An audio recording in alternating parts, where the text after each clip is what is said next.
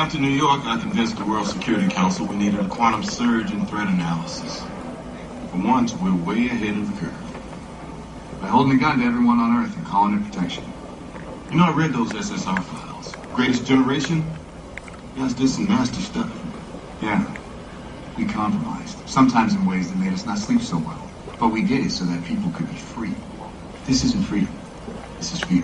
S.H.I.E.L.D. takes the world as it is, not as we'd like it to be. It's getting goddamn near past time for you to get with that program, Cap. Don't hold your breath.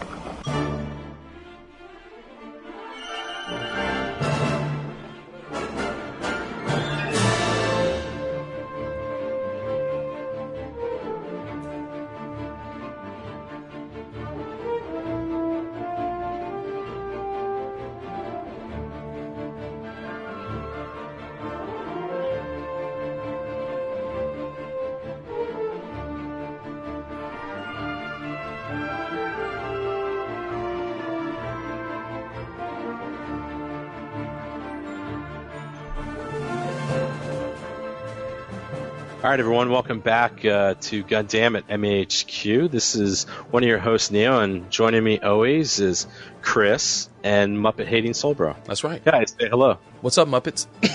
Yo. And you're listening to episode 142 of Gundam. And then this episode, it's, I guess, kind of a landmark episode, is we're going to be reviewing the final 5 episode of Gundam Build Fighters. Mm-hmm. Yeah, it's only 25 episodes. It wasn't going to be the continuous 50 or whatever people were speculating many weeks or months ago. So we'll be discussing some of the key things that happened in the 5 episodes, some of our thoughts of each episode, and probably just the overall roundup and summary of our likes and dislikes of the series as a whole. So stay tuned for that. Guys, anything before we move into some Neo's listener submitted news? As I'm walking over to the Larry King Memorial News Studio. Probably bears some mention that we happen to be recording today on April 1st, which is MHQ's 14th anniversary. Yes, indeed. Wow, that's some definitely hard-hitting news. 14 years, Chris. Congratulations. 14 years I've been doing this garbage. Just think about what it was like 14 years ago when you were full of hope and dreams and enthusiasm, and now you're just some bitter old drunken man that just updates a website every day, right? Pretty much.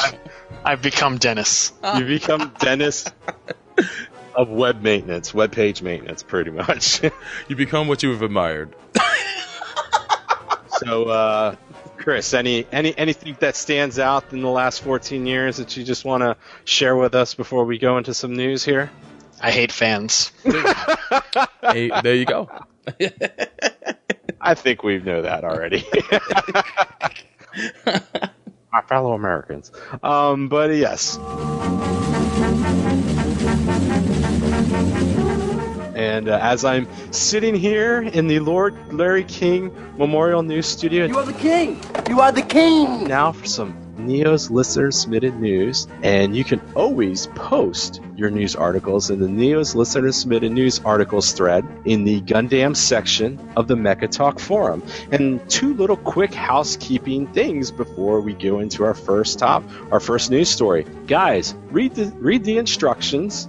And check before you post something. I know that there's been some exciting news the last couple of weeks, but just check to make sure that you're not posting something your neighbors are posting up there. And thank you to those news hounds out there, Neo's news hounds, that are telling those guys to check it up. But just just read those instructions. So thank you, and always remember, this is the new Hunger Games news. So just because you post doesn't mean you'll make it. So it's the ultimate competition. We need the best and the brightest stories out there. And the first May the news be ever in your favor? Yes. And the first one here, and I mean, this is good. I mean, he came out with it, and this was big news. First one here comes from EA Net Dude, and he's got a quick thing about the recently announced Rise Gundam 35th anniversary event that revealed 3 animation projects, one of them being a preview of the new Gundam Unicorn Episode 7, the last of the series. A few years back when Unicorn was announced, we were told it was only going to be 6, but somehow it became 7. Maybe it was that really bad 4th episode. Who knows? But and then the announcement that there's going to be that G-Reco series is actually Gundam Requista, directed by Yoshiyuki Tomino, and it's going to air in the fall of 2014. The website's up at greco.net. There's a teaser trailer on YouTube, and Mr. EA NetDude has this all on his post here. A quick little synopsis of Gundam Requista is it's set in the Reguild Century, the era after Universal Century, and it will follow the adventures of a pilot trainee named Banru Zema in the Capitol Guard. And it's an organization protecting a space elevator. What have I heard space elevators before? The character designer is Kenichi Yoshida, and the mecha designer are Akira Yasuda, Ippei Goiba, and Kimi Toshi Yamane, and Yugo Kano is scoring the music. Not to be confused with Yoko Kanno, which at first that's why I was like, I've seen her name so many times. I'm like, I hope this isn't a typo. But Mr. EA NetDude he's a star in the news. He's an up and rising star in the news scene. So I don't think he's gonna let any of these spelling errors go by. So that's interesting. And then the last announcement on an animation project, and I'm sure Soulbro was doing the Soulbro dance when he heard this. Oh boy! Because when he initially heard it, about a year or so ago, that they might be doing this, he did the Soulbro dance. He did. But now Gundam the Origin, yes, they're bringing it to animation, and it's going to debut in spring of 2015, and there's going to be a series of 4 films. No, my God, just 4 films? It's not a complete retelling of each panel by panel of Gundam the Origin? No, it's just 4 films. And the first one is going to be described as the Char and Sayla version. And there's the website's up now at GundamTheOrigin.net. And there's a preview on YouTube. Mr. EA NetDude's got that link. And here's a quick synopsis of this. Mobile Suit Gundam The Origin 1, Blue-Eyed Castville, will tell the story of Casto Rem Daikun and Artesia Som Daikun, parentheses, Char and Sayla, before Char became known as Rick Hammett, before the 1-year war and Universal Century 68. Oh my, or double 0068. Sorry about that.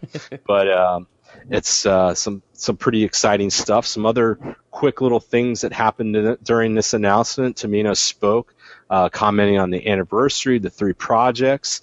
There was a English transcript that's going to be posted, and they're going to have some an art exhibit that's going to be traveling from Osaka and Tokyo in July and September of this year.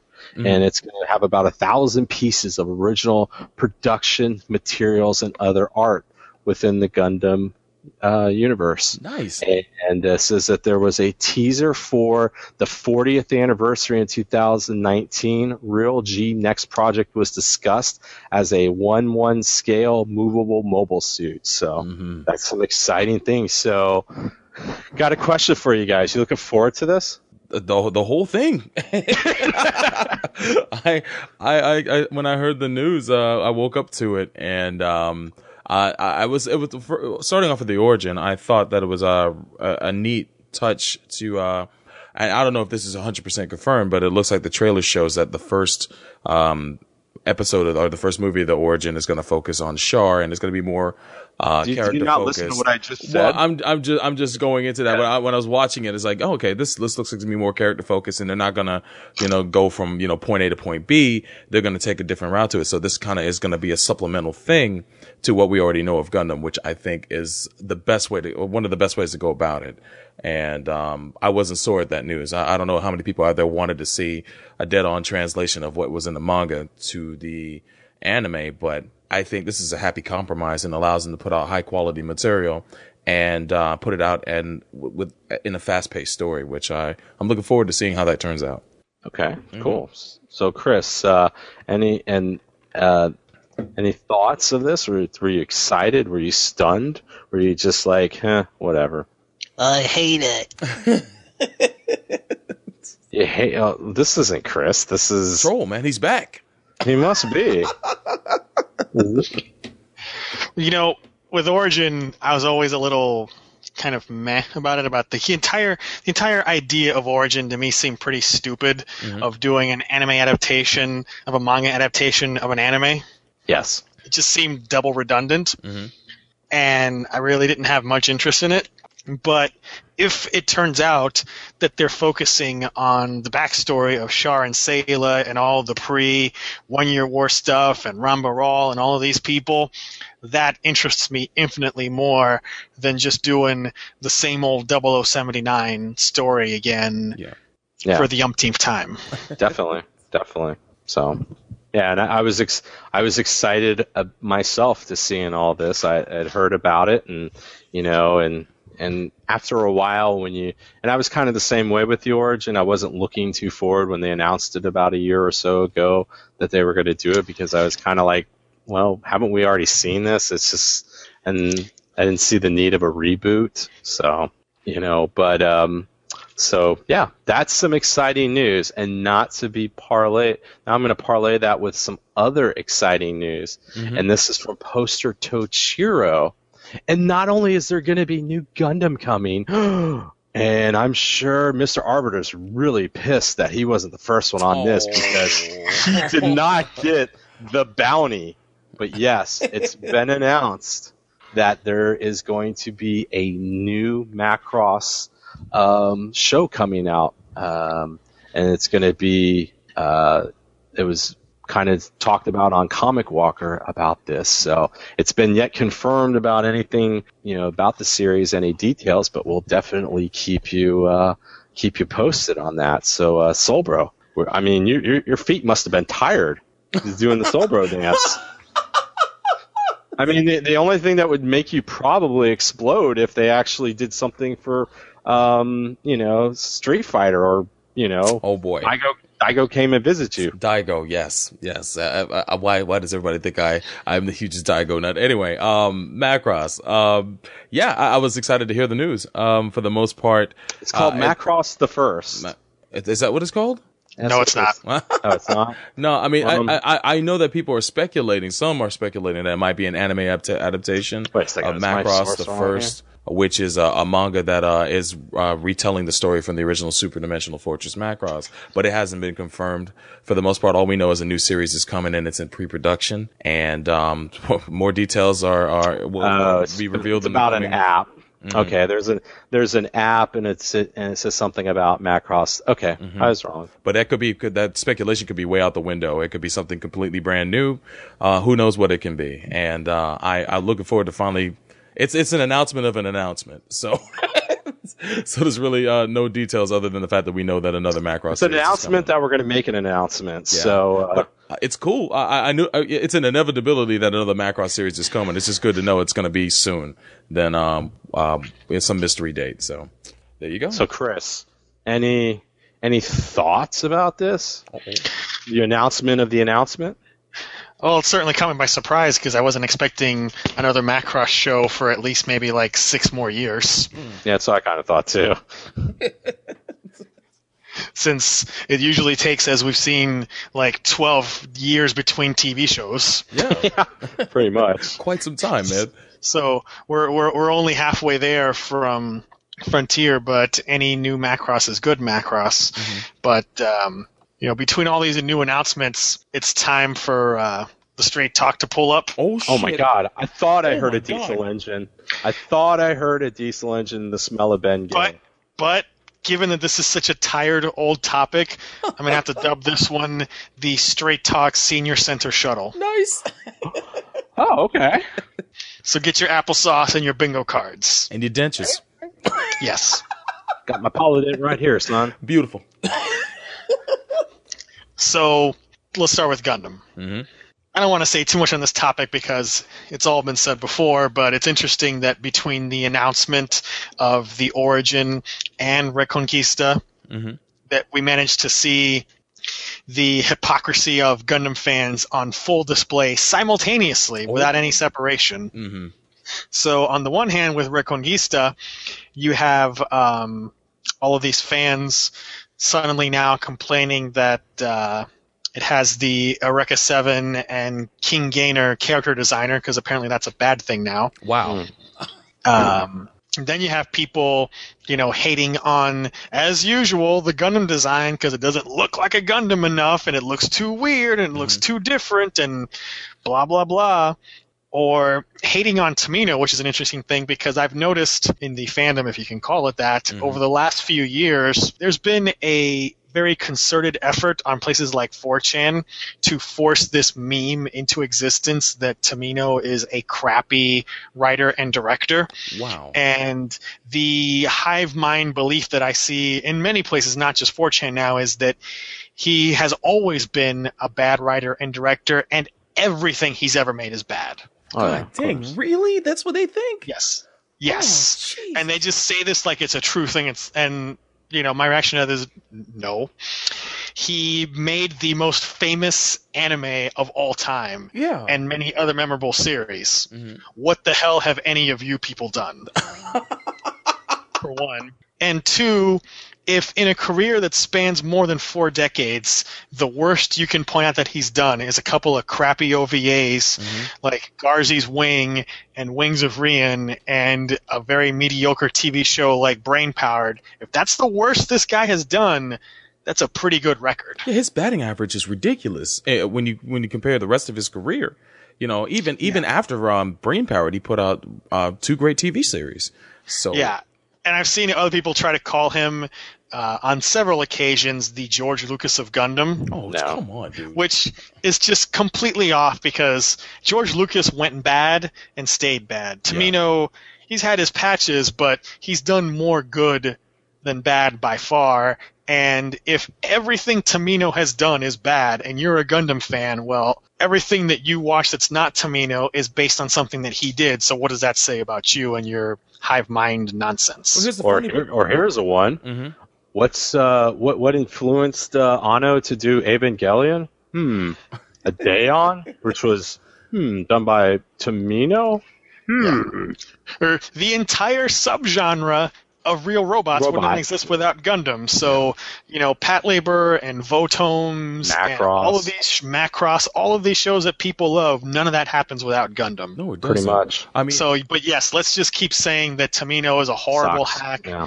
He's just a crappy director and writer because we're some butthurt fanboys, and if we say it enough, then that just makes it true. It wouldn't surprise me if most of those people who say that stuff have never really sat down and watched an entire series of his. Probably a bunch of idiots because they don't sound like they even know what they're talking about. And this is not just 4chan. I saw a lot of this even on the Anime News Network forum. Oh, wow, I don't understand that because he's had hit after hit after hit. And yeah, he's had some bad days at the office, but we all do. None of us are perfect. The hive mind has declared it. Therefore, it is just. It doesn't. Yeah, I mean, even Steven Spielberg has turned in some bad movies, dude. Sure. It's just, but I mean, overall, he's an illustrious director. But you have to remember, for whatever reason, the hive mind has decided to go against. Oh, I mean, this is how it works. Well, no, I understand. I understand that. I'm just trying to point out their stupidity by letting them know that we're all fallible. Whatever. But the thing is it doesn't matter. It doesn't matter what he's done. For whatever reason, they've decided that he sucks now. I mean, and we've seen this before. We've seen this before with his hive mind. Yeah, I guarantee you, some of these people 3 years ago, you talk to them, they would love Zeta Gundam and Turn A and King Gainer and stuff like that. But for whatever, you know how it is on the internet. If this is the route that it goes, it's the mob mentality. That's exactly what it is. So I wouldn't even try to understand it or explain it or really give a shit about it. No, I mean, I'm not trying to understand it. I'm trying to talk some sense into the people. And well, you're not going to. Well, that's fine. At least I made my peace, and that's it. If they want to go and be don't waste your time. Don't waste your time. Yeah.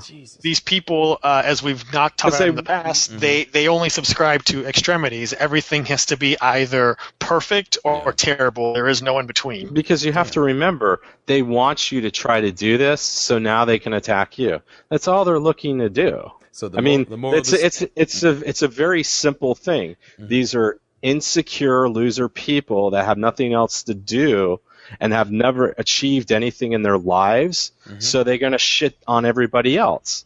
And that's what they do, because they see a guy like Tomino and they say, wow, this guy's had all this success and respect and everything, but, I think I'm so awesome, but I just sit in my parents' basement and bitch and complain about comic book characters in movies or, the endings of video games and stuff like that, because, I have a few of my idiot friends that say I'm so cool or edgy, even though I never left my hometown. So don't worry about it. So continue, Chris. Well, I guess the moral of the story is you can't negotiate with terrorists.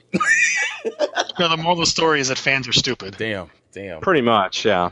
So then part 2 of this, the other side of the coin, is Origin, which a lot of people were hyping themselves up with completely unrealistic expectations. I saw people, expecting the Origin to be a full-on 50-episode TV series reanimating the entire manga with unicorn-level animation. And if you honestly expected that, then you were really in for a rude awakening, and you have no one to blame but yourself. So I'm overjoyed by the fact that the Origin seems to be going in a different direction, but then you have these fans complaining that it's not exactly what they wanted, which is a complete retread of the manga. So, as usual, whether something's different or not different, Gundam fans will complain. Reconquista, too weird and different and not Gundam, and Origin, not what we wanted. Should have been exactly a retread. And the Reconquista stuff is like so reminiscent to the same dialogue that was in 1998 when the Turn A Gundam was first revealed. You don't have to go that far. You don't have to go that far. You don't have to, but I'm just saying it's more so that in relation to the Tomino series, it was the same reaction. But it doesn't matter though, man. It's all this stuff is the same thing, because it's the same stuff that happened. Remember Gundam 00? Not even a Tomino show. Yeah. And how that was, it's an AD, and oh my God, it's going to be all crazy and blah blah blah. Now, the only thing that's broken the chain is that this news of these things haven't made Age better. Yeah. Because normally the chain would be, now Age would be an instant classic, but I'm not really seeing that at this point. So. Thankfully, no one considers Age an instant classic.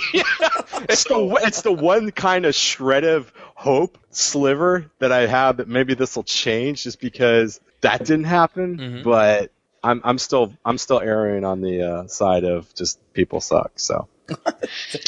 So, having piled upon Gundam fans, now it's time to give Macross fans some of their fair share. Oh, hell yeah. Break the strap out. So, Gundam fans have their annoyances of things they just won't let go of, even with the passage of extreme amounts of time. Like, for example, what happened to Amuro and Char after Axis. Or more recently, hey, maybe the Seed movie's still going to happen. Which, newsflash, it ain't ever happening, guys. And after this announcement, no more talk of it. It's not going to happen. So, yeah. Now, Macross fans have some of their own hangups as well, because anytime there's a new Macross show or OVA that gets announced, you have a billion freaking guys running around saying, is it going to be Mega Road? Is it going to be Mega Road? Are they doing Mega Road? Mega Road, Mega Road, Mega Road. Maybe they'll do Mega Road. Never. We find out what happened to the Mega Road, Mega Road, Mega Road. We want Mega Road. And it never is Mega Road. And it never will be Mega Road, because Kawamori, aside from a continuity-busting detour with Zero, always pushes Macross forward and not backward. Yep. And he said he's done with the story of Hikaru and Misa and Minmay. You're not going to find out what happened to the Mega Road. So stop asking for it. You know what? I don't even care about the Mega Road. Give me something else. Yeah. Yeah, no wrong with that. The story of those 3 characters is done. I don't need to know any more about them. No, it came to a natural end, and as far as I'm concerned, Macross has always been more interesting when they introduce new stories. So I'm looking forward to something new, unless they do the first. Yeah. And it's been more than 25 years since Flashback. Yeah. If Kawamori really wanted to do Mega Road, he'd have done it by now. Yeah. Yeah, it would have been greenlit. Yeah. I mean, you have to recast practically everybody too. They did Mega Road if they picked up where they left off with that, and some of the voice actors are no longer with us. So, I don't know. I just think it'd be just logistically harder, and he may not have. He's not the same man he was when he did Macross. Yeah, now he's a tree hugging hippie, and I don't want to see Hikaru and Misa and Minmay through the lens of Kawamori the tree hugger. Macross Zero.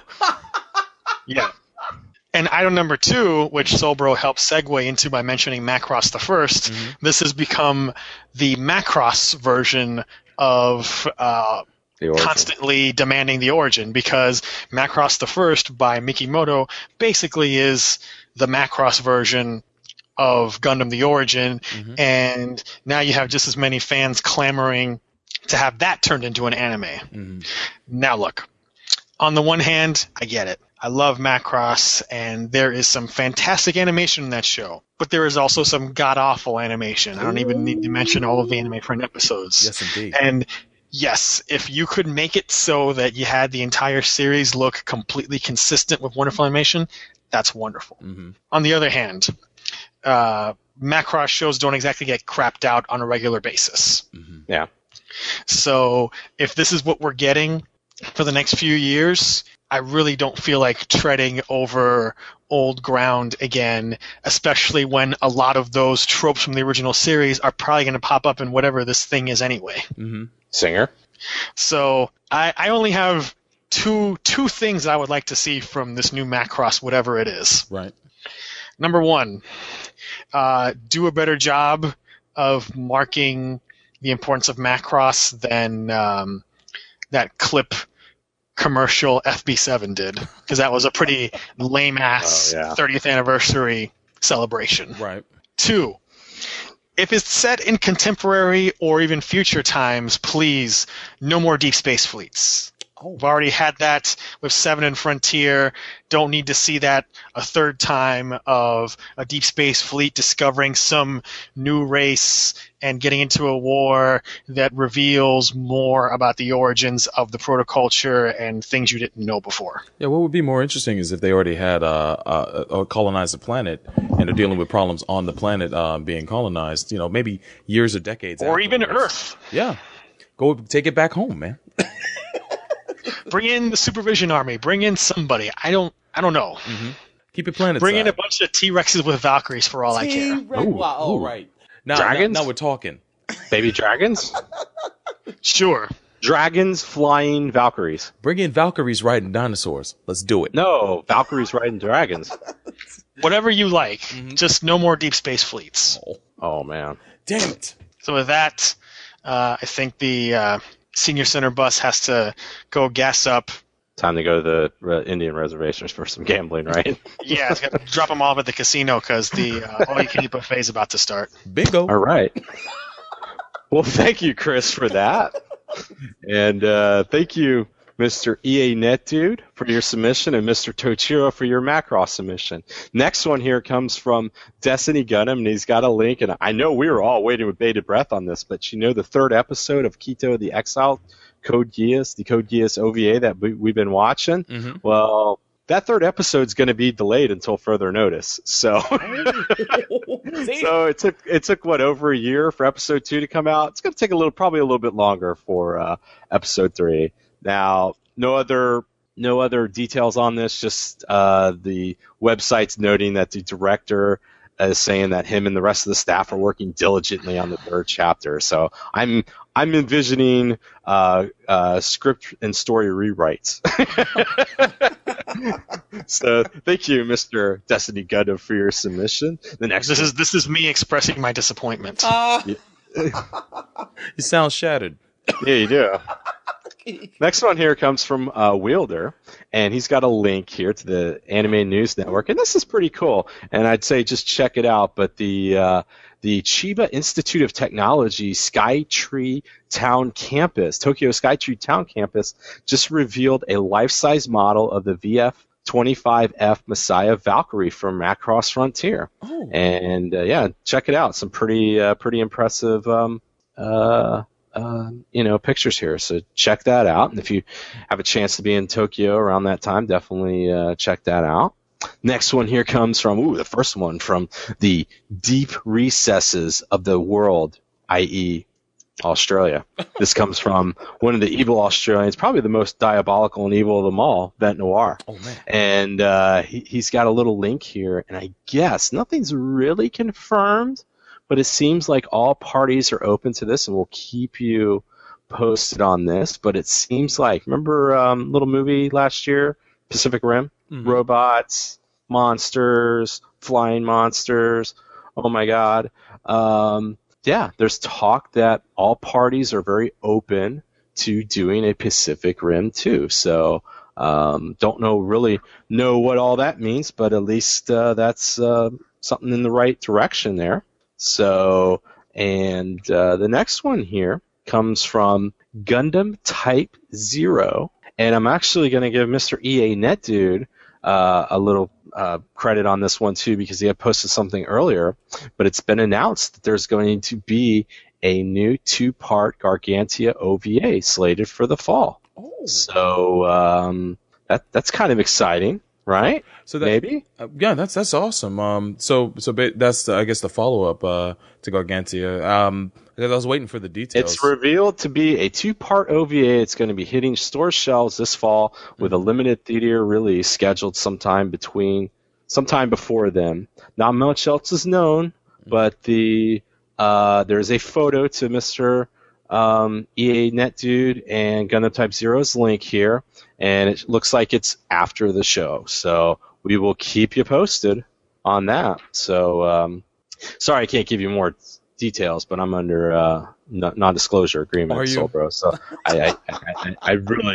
I really can't go too much more into it. So I know what's going on, but man, some more delays, and this is coming from Poster Wielder. Mm-hmm. It seems like the Fafnir Exodus sequel is going to be delayed until the winter. It's been announced it was going to be. It's going to premiere on television next January. So it was supposed to be starting on Tokyo MX TV starting this April. So, hey, I guess the people are falling behind in Japan. They need to crack the whip a little bit more on these guys. You need to get these stories out. So thank you, Mr. Wielder, for your submission. Next one here comes from Poster Zether. Not going to go into this, but he's got a link for. There's been some designs released for the new Transformers cartoon series. Yes, I know we're all excited about that. So, definitely check that out. I'm sure there'll be no criticism of these new designs. Oh, none. Yeah, everybody's completely open about all of this stuff. And the last one here is just from Mr. Yokozuna Bulldozer, and he's got a link to a trailer here for a new Android Kaider reboot that's scheduled to come out in Japan in March 24th. What? So, yeah, Kaider's one of those real classic manga, I think, from the 50s or 60s, something like that. It dates back far. I'm not sure exactly when it was when it premiered, but that is that's a run back of epic proportion, man. Yeah, some good stuff. Thank you, Mr. Yokozuna Bulldozer, for your submission.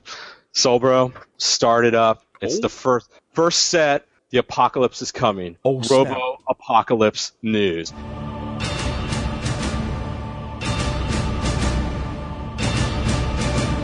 Why is Neo so robophobic?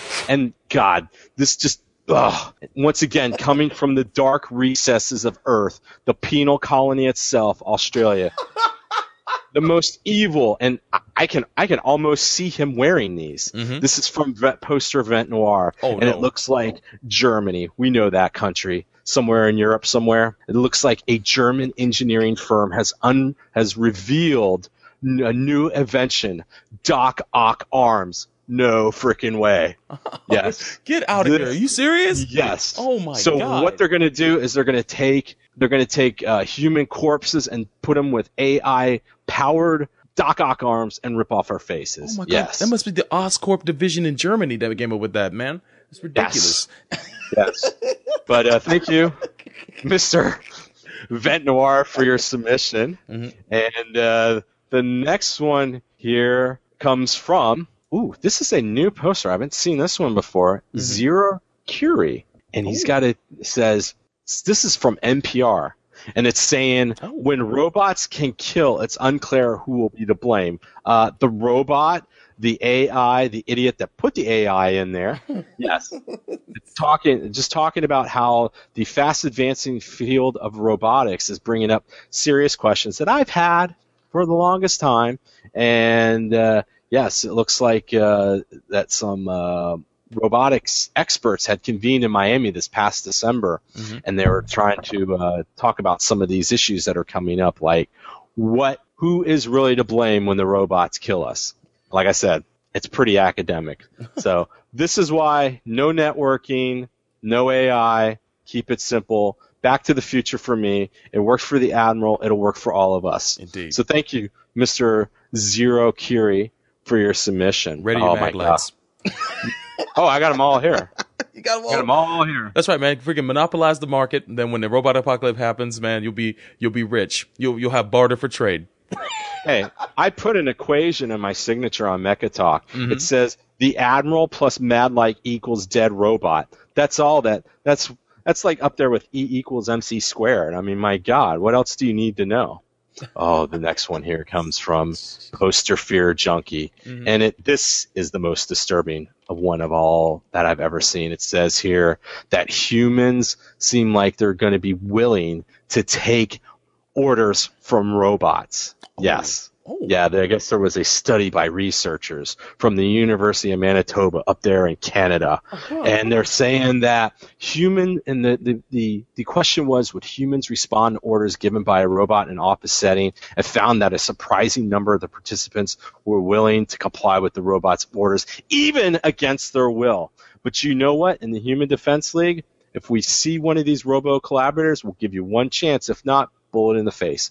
And that's just how it's going to go. Yes, that 46% of the participants said that they obeyed the orders for a full 80 minutes. This is just disturbing news. What? And right now, Robo Lizard is laughing because he's like, it's on in the pan. Yes.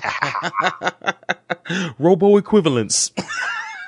Now, this is research coming from Canada, and really the research that's known for people of Canada is either hockey, donuts, or beer. And I don't know if there's any of those variables put as maybe a placebo or something like that. Don't forget maple syrup.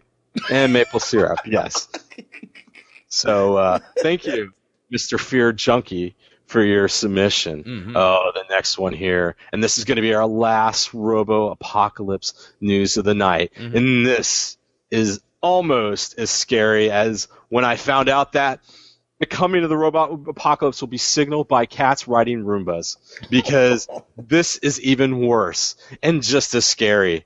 Bertman4 has got a list here that says a Japanese voice actress, Ibiki Kaido, voices the Correcto Robo robot vacuum. Yes, it's basically a Roomba that's going to talk with you in a cute Japanese girl voice. No. Yes. No. Yes. Watch out, Peter. Watch out. Yes. And it's got a lolly on the top of it. Yes. Damn it. Yes. But yeah, it is just awful. It's the main features of the Premier vacuum are going to be sounding attractive, being cute, and having a unique and cheerful appearance. And this is how it's going to make you feel. Let your guard down, and then it's going to let a cat ride it and rip your face off. This is just, and believe me, there's so many cats in Japan. So you're going to have these cute robot or these cute voiced Roombas with cats in it in Japan. Japan's going to fall. I don't think they're going to make it. And once again, these are the people that they want the stuff with the robots. They're all about that. Japan first, and if Peter has a cat, he'll be next. Exactly. He'll be next to fall. Peter, I hope you got some good insurance, because this is definitely and you got your will written out, because this is definitely going to be cause of death real soon. Well, I have my You know insurance. what the insurance is? What's that? Get a dog. Get a dog. Yeah. Well, that's how you find out. Exactly.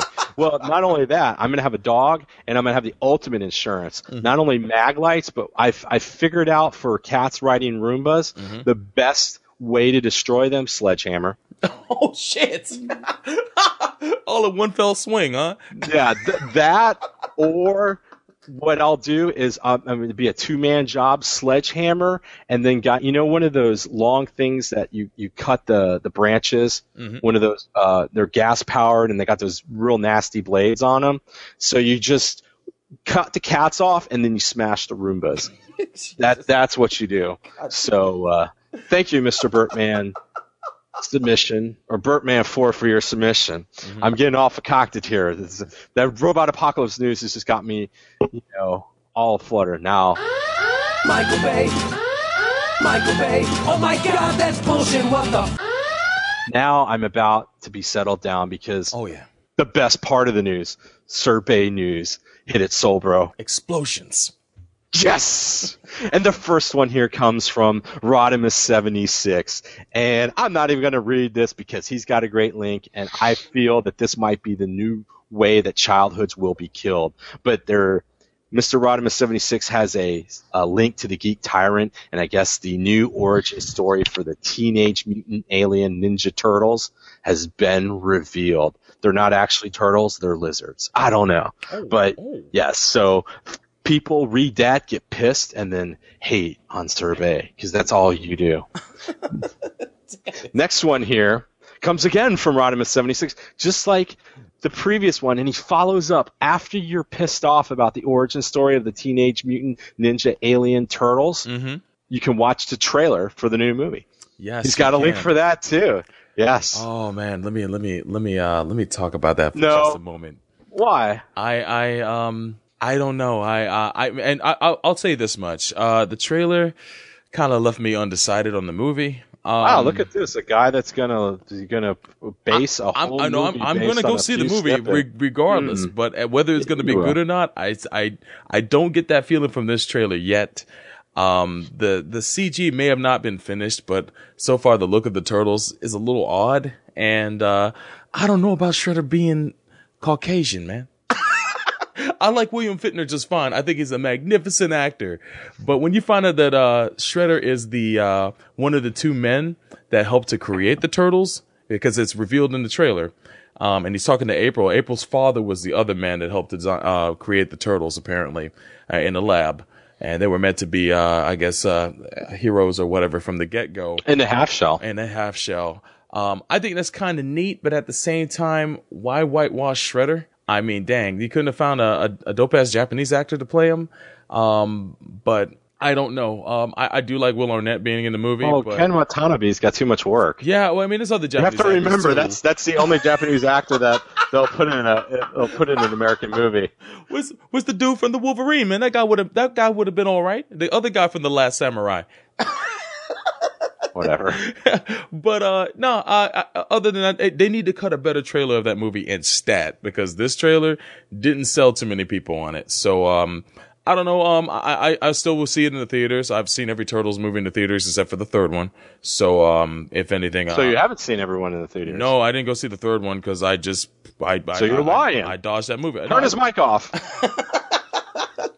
But yeah, I will give it. I will not stand for any more of this. I will give it a chance, but they do need to cut a better trailer of that movie. It's just a teaser. Cut a better trailer. But it's just a teaser, but they need to cut a better trailer of that movie instead, as far as I'm concerned. And Chris, any thoughts, man? Meh. All right. I care less about it. The trailer's not encouraging, but I also am not as big into Turtles as I used to be, so I wasn't thrilled about the prospect of this anyway, so I'll probably see it, but I'm not going to expect much out of it. There you go. Going with low expectations like me. Let's go. Well, expectations can't disappoint you. There you Well, go. I mean, the thing you can always remember about these trailers is, I don't know how many times you see a trailer and it's like, and then you see the movie, you're like, wow, that was great, and then you see the trailer and it's like, wow, if it was only as good as the trailer. Yeah, that very first trailer for RoboCop was not very impressive, but I enjoyed the movie. So Same here, dude. There you go. you never know. I enjoyed that movie as well. But dang, Dick Jones! Dick Jones. I did miss Dick and what's his name? Boddicker, man. I missed those guys immensely in that reboot. But other than that, I thought it was a solid film. But back to you, Neil. All right. And the last one here, and this is how we're going to be closing out the news, closing out Survey. And it's, once again, Rodimus76. It almost seems like he wants to be the exclusive Survey News Alert reporter. So, He's got I don't it all know. on his back, man.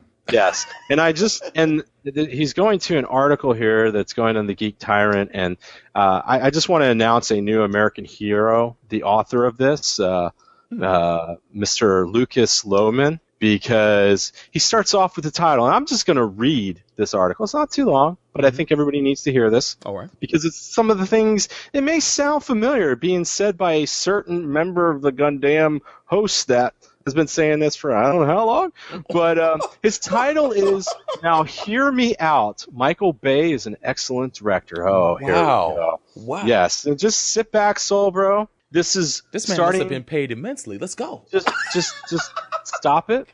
And his article begins. Michael Bay has been around for a while, and his movies are so diverse. Some say he's ruined Transformers. Others say he's about to ruin the Teenage Mutant Ninja Turtles. To be clear, though, he is only producing. Nobody blames Steven Spielberg for Transformers, so why should we blame Bay if TMNT isn't any good? I agree. I believe Michael Bay gives us what we want, regardless of whether we really actually want to admit it. Producer Jerry Bruckheimer, who is partly responsible with getting Bay in the spotlight, has said, quote, Michael knows what audiences like because he's one of them. He has a strong sense of what makes a thrilling, entertaining movie. Just when the audience thinks they've seen it all, Michael gives them even more, unquote. We in the geek community like to hate on Bay's Transformers franchise, rolling our collective eyes whenever a new Transformers film comes around. But the last one made over $1 billion, so there are people paying to see it. I'll admit, I was one of these people. Bay's Transformer films have made over $500 million each, with the most recent one, Dark of the Moon, actually surpassing the $1 billion market. Now, I'm not saying that just because his movies make money, that means that they're good. But they have something that gets us in the theaters, and I highly doubt it's Shia LaBeouf. Even Armageddon, one of my least favorite movies, surpassed the $500 million mark, and that was an original property. I highly enjoyed Bay's films. They're over-the-top spectacle that I've come to expect and look forward to when watching his films. Steven Spielberg put it pretty well when he said, quote, Bay has the best eye for multiple levels of pure visual adrenaline, unquote. Now, I'm not saying that every Michael Bay film is good. I really dislike Pearl Harbor. We all did. And Revenge of the Fallen was clearly a misstep in the Transformers franchise. But overall, Bay has a good track record. Sometimes a movie with massive amounts of action and spectacle is just good fun. Not to say that Bay cannot craft a well-written film. His most recent endeavor, Pain and Gain, was one of my favorite films of last year. It harkened back to Bay's old school films like Bad Boys, proving that Bay doesn't need exploding robots to make an entertaining film. He said the magic word. Lastly, I'd like to discuss The Rock. That film was made in 1996 and has two main hallmarks of an 80s B movie, an absurd plot and over-top characters. Also, Nick Cage is in it, and you can't beat Nick Cage. Whenever I watch The Rock, I wish Hollywood... I could beat Nick Cage. Let me finish. We're almost done. Whenever I watch The Rock, I wish Hollywood would make more of these insane yet original movies. Bay is not without his critics, and to those that say Bay has ruined their childhood, I could not disagree more. Regardless of whether or not you hate the live-action Transformers films, the cartoons still hold up, the comic books are still fun, and they don't stop being awesome. I love going back and rewatching the classic cartoon, and even some of the newer stuff is pretty decent. And Bay's version of Transformers doesn't rob me of that enjoyment. Bay has been called a lot of things, an auteur by fellow directors and critics, which I may tend to agree with, Hitler by Megan Fox, and a childhood ruiner by geeks. I don't think he deserves nearly the amount of hate he gets, so I just refer to him as Sir Michael Bay. He actually just Sir Bay, or Michael Bay, but I put in the Sir. So, wow, who's that? Who the hell does that sound like for the last couple of years? So, I encourage everybody to read this, and like I said, if he's so crap, the guy still keeps getting a job, and even though you may not like his version of your favorite cartoon that you grow up with, it doesn't mean that the old stuff doesn't suck, and you can still not enjoy what you're used to. So, to each his own, and I bid you all adieu, and that's the end of Neo's Listener Submitted News articles thread, and we will now be going over, because there's no more hopes and dreams, because that was killed probably by Michael Bay. I bet a lot of people are saying that. But we're now doing some old-timey news drama with Chris.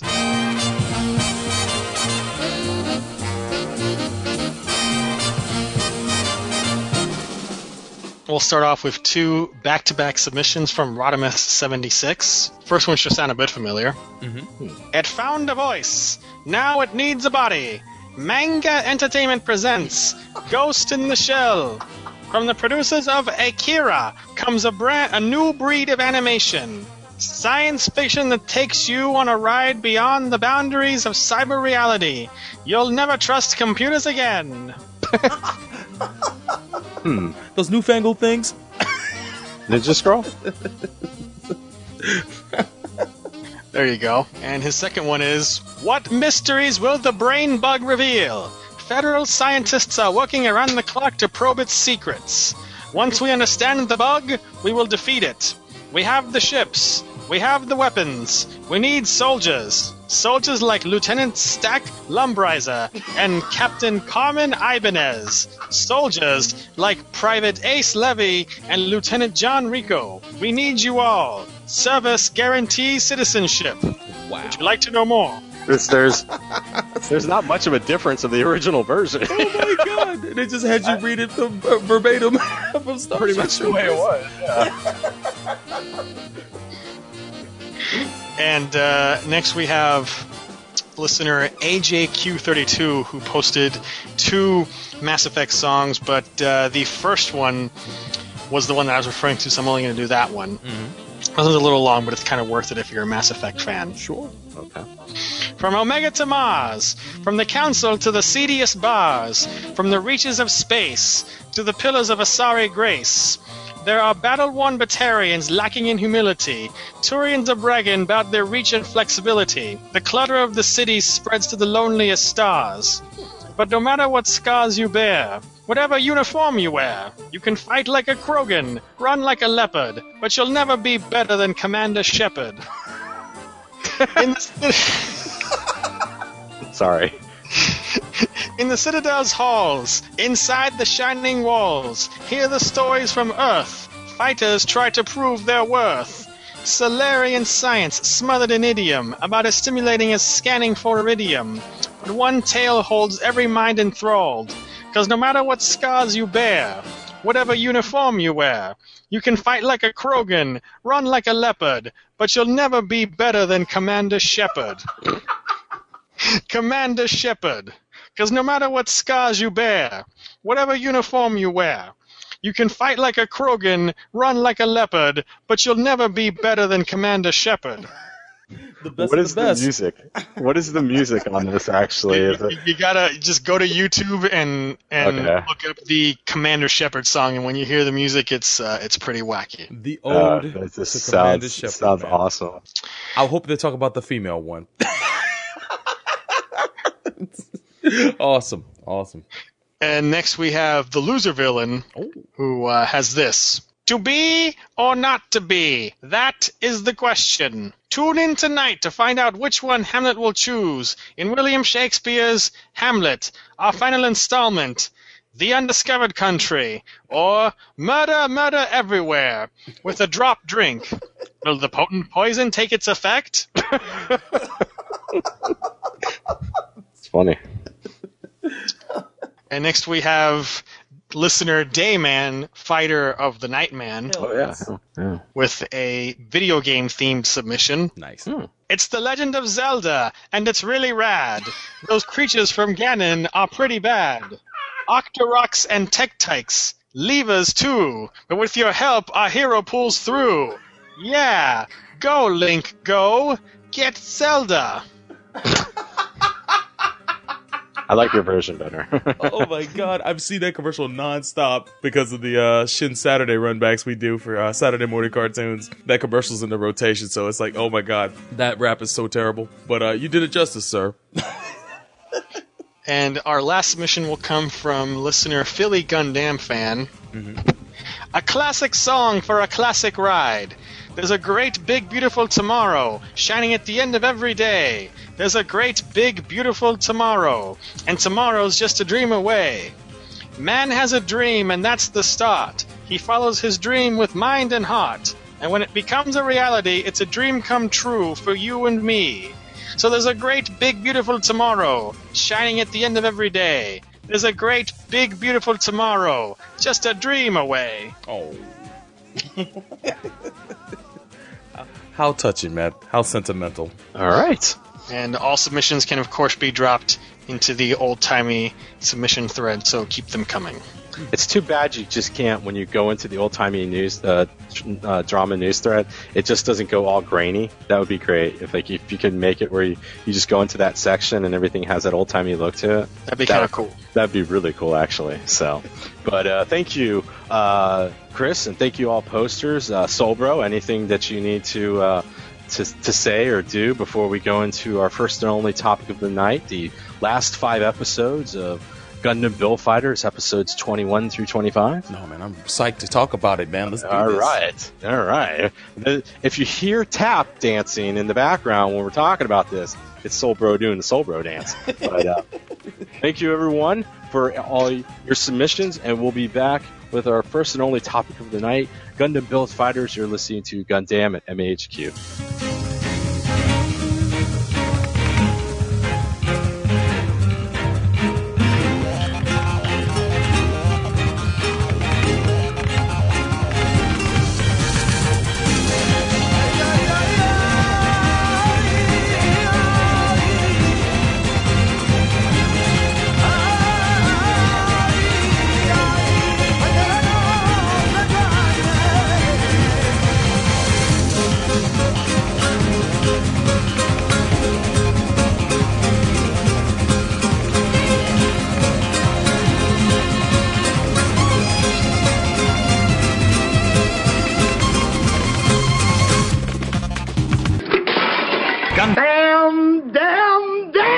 In a world where vivid flashbacks can strike without warning. In a world where a submissive adolescent must pilot a giant humanoid robot to save humanity. In the same world where a two-legged quadruped can run leisurely at the speed of sound with the aid of jewelry.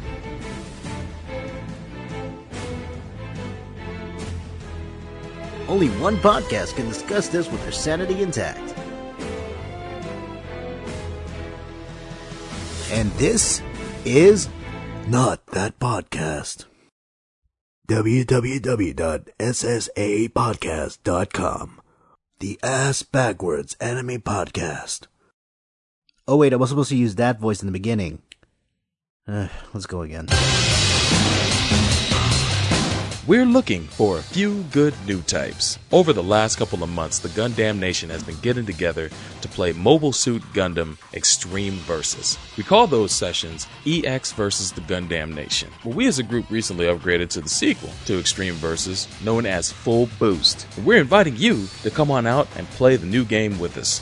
Even if you don't have the game, you can watch our live stream and also join in the conversation that we hold on Skype during the stream as well. It's not only a gaming session, but a social event for mecha and anime fans as well. If you have the game, you can add the PSN ID, the Gundam Nation, which is the tag that we use to network all the players for the sessions. Also, make sure to add to your Skype the contact of Shinjuku-Station. So you can have a chance to join the Skype conversation during the stream. If you want to watch the stream live, make sure to head on over to twitch.tv/FightersReady and follow us there so you can be alerted to when our streams begin. If you missed any of our sessions, head over to youtube.com/GundamMAHQ and you'll find a lot of our sessions that we've already had archived there. Just be in mind that the conversations held in these sessions may not be safe for work. For more details on the event, make sure you visit Gundam.net and click on the EX versus the Gundam Nation section. If you enjoy the game, the podcast, or Gundam in general, then you owe it to yourself to come on out to EX versus the Gundam Nation. We'll see you there.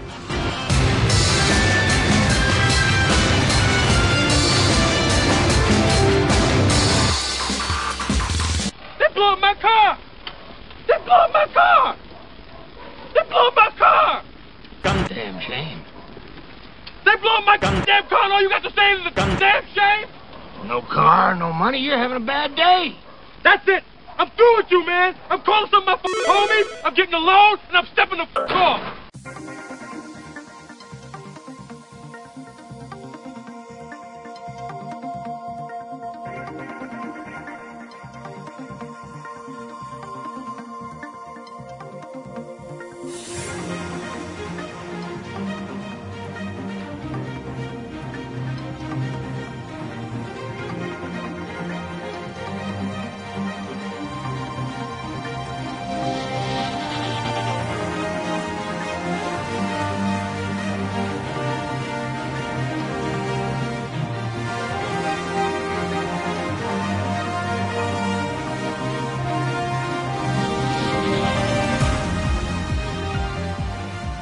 Welcome back to Gundam at MAHQ, and we've finally reached the time. Kinda sad. It'll be the very last time that we'll be reviewing the best friends, the boyfriend. Oh.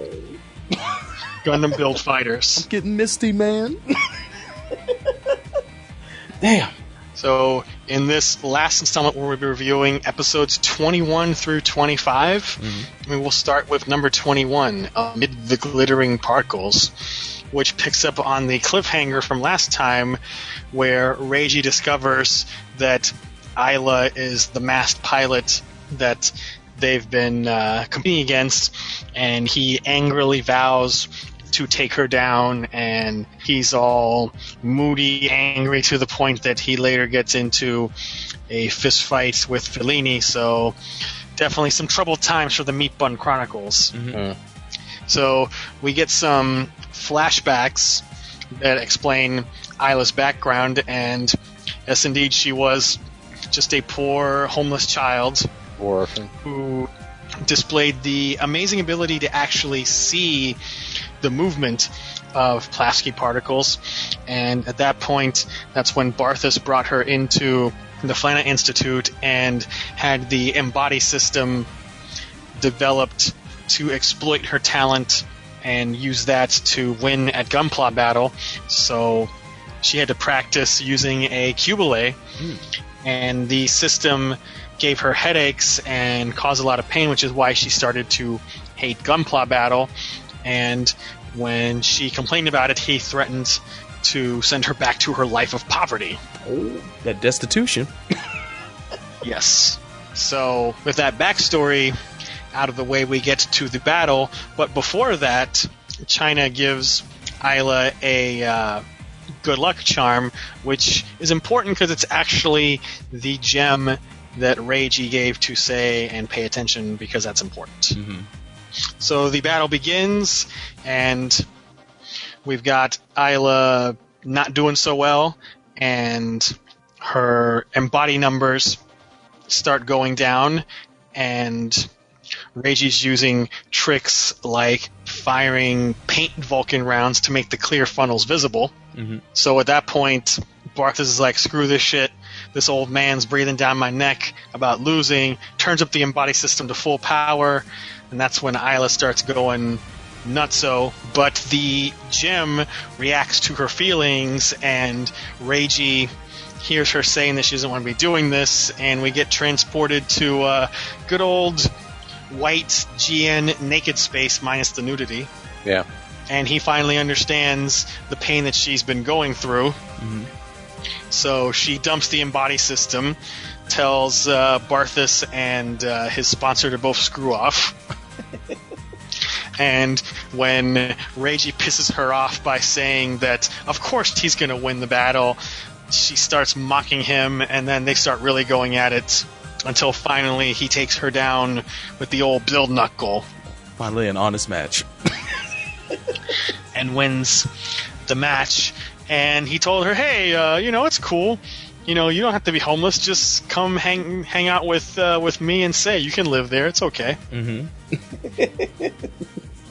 Without checking with Say. Oh, and or his mom. And Rinko. So, thoughts on this episode, Neo? Well, did anyone get deja vu of Alan B and Domo? Yeah.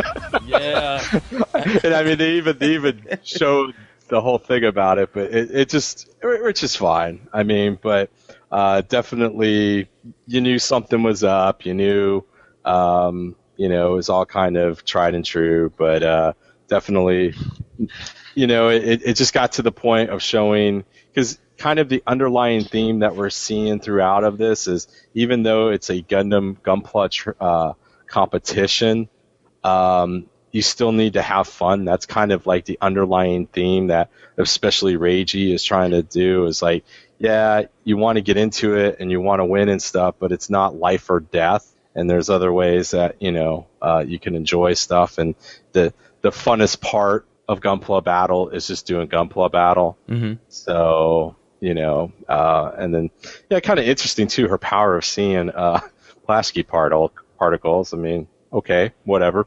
I mean, you're just like, okay, I guess that makes sense. And so, and not much more that I can really say. I mean, it's just a good, fun episode. A lot of cliches, a lot of tropes, but all done in a way that it just didn't seem cliched. And in the end, it was just a fun little ride to kind of end, Isla's story, and move on as we're going to the finals. So that's about it for me. Back to you, Chris. Solbro? Well, when it comes down to it, when watching this entire series, I think Isla is probably the most developed character in the entire show, and this episode shows it a lot in how her character progressed throughout the series, and the changes she makes in this episode, I think, is pretty awesome. The fact that she's one of the few, I'm just gonna call her a cyber new type for the sake of doing so, but she's one of the few cyber new types that overcomes her brainwashing system, which I thought was an extraordinary moment in the show. She finally finds a resolve and is able to just completely beat that out. But I like her character a lot, and this episode does her character justice. And Reiji having a bit of a fit throughout the episode kind of annoyed me, but at the same time, he's very prideful. So, he's not one to show his true emotions, or the fact that he felt betrayed. He tried to hide that behind the fact that the way she was fighting terror in an unsporting manner. But you could see that he felt betrayed, and you could see the bond between them get tested. But that was all resolved towards the end when she overcame her brainwashing, and they shared that moment at the end, beating each other to death. But I love this episode. I remember the blow up on Twitter when this episode aired, and people were asking me to watch it ahead of time, and it's like, no, I'm not watching this ahead of time, because they were afraid that a lot of this episode would be spoiled for me. But luckily enough, it wasn't. And when I sat down and watched it, it was well worth the wait. Oh, really? Is there really anything, if you really look back on it, that really was that big of a spoiler? You kind of knew. I mean, it's like I was saying, it's formulaic, and there's kind of the tropes in there, but it's done in a way where it doesn't feel forced, and I'm cool with it. Yeah. Like, it wasn't like there was any big great reveal. We knew she was the pilot of the Cubile. We knew that there was some type of berserker type system. Yeah. She's the stand-in for Allenby in this one. Yeah, I mean, my God, it wasn't even Allenby from like one of those Scandinavian countries too, Chris? Sweden. Yeah. There you go. Isla's from Norway, I believe. Finland. Norway or Finland. Yeah. So it's like it's not too different here. And, yeah, for the most part, you could see that this episode was being built up to, it all came down to this. And a lot of things that were revealed in this episode were things we already could speculate from all the little hints that were dropped from here and there. So it's just nice to see it all come together. And I love how it was resolved, and it was good to see, Not So Naked Space make its grand return, man. All in all, man, I found this episode fun and, very satisfying. And, back to you, Chris. All right. Well, definitely going into this episode, there was a lot of drama, and throughout with Reiji's bad attitude, you had the feeling that it was going to be kind of overwrought and annoying, but then thankfully it takes a completely different turn and just goes ridiculous. Mm-hmm. Yeah. I certainly did not expect it to end with, a dancing Cubile. No. Making fun of Reiji. Yeah.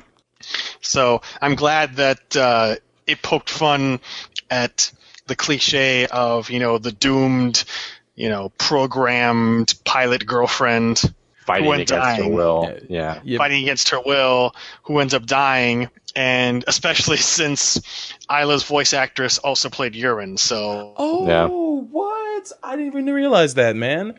Dude, It's good that she got to break out of that very specific cliche of the special girl being forced to fight. Yeah, it's definitely a turn of pace for this kind of episode, for the fact that it ends so nicely as opposed to so bloodily in all other cases. Well, I mean, it ends like the issue with Allenby and Tomo. I mean, she didn't die. She didn't die, but So. she did get effed up.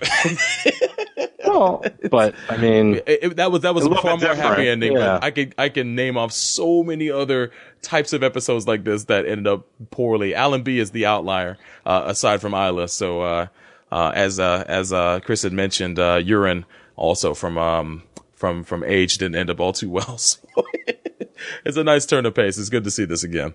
Yeah. And it was also nice, the development of the Meat Bun Chronicles of Isla's hatred about Gunpla Battle, and finally seeing why it is that she hates Gunpla Battle and what her ability is, and seeing that through Reiji, she actually can enjoy it without pain for the first time and see what it's really about, and obviously she enjoys it. So that was a good development to the end of the Meat Bun Chronicles.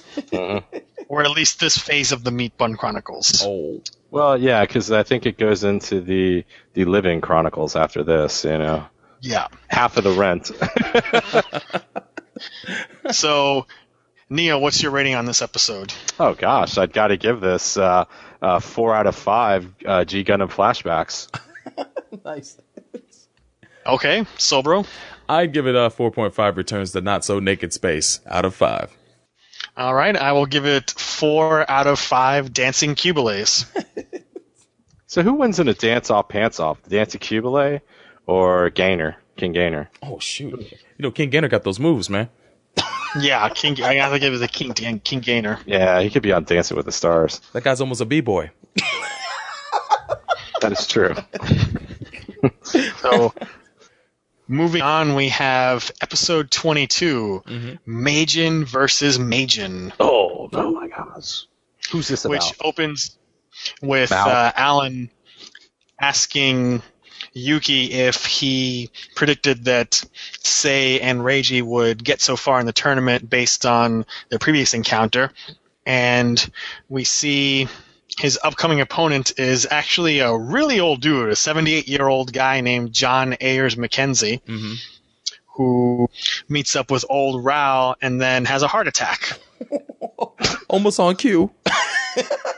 Yeah. So, as a result of being incapacitated with a heart attack, his grandson Julian comes to visit, and the old man guilts him into taking his place in the Gunpla battle as his dying wish. Actually, let's just paraphrase it. He didn't guilt him. He tricked him. Yeah. He tricks him because later, as we see, he is not at all dying, but didn't want to fight against the Majin because he knew that he couldn't beat him. So he basically put it on his grandson to do. So Julian takes control of the customized F-91 Imagine, which gives us some flashbacks regarding his time at the Gunpla Academy with Yuki, and he was considered a contender to become the third Kawaguchi, but he eventually left the academy because he couldn't stand the second Kawaguchi's philosophy of victory at all costs and step on whoever you need to achieve a win. Right. Yeah.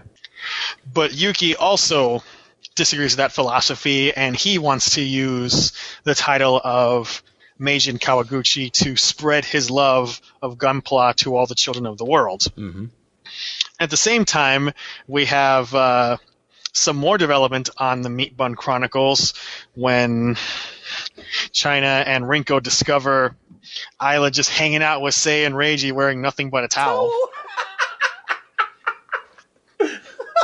Which leads to a lot of surprise and shock. But then once they hear her sad story of poverty and Gunpla, they both fall in love with her, and Rinko says, yeah, sure, you can stay at my house as long as you need to. It's okay. Poverty. Sound like the start of a great sitcom. Yeah.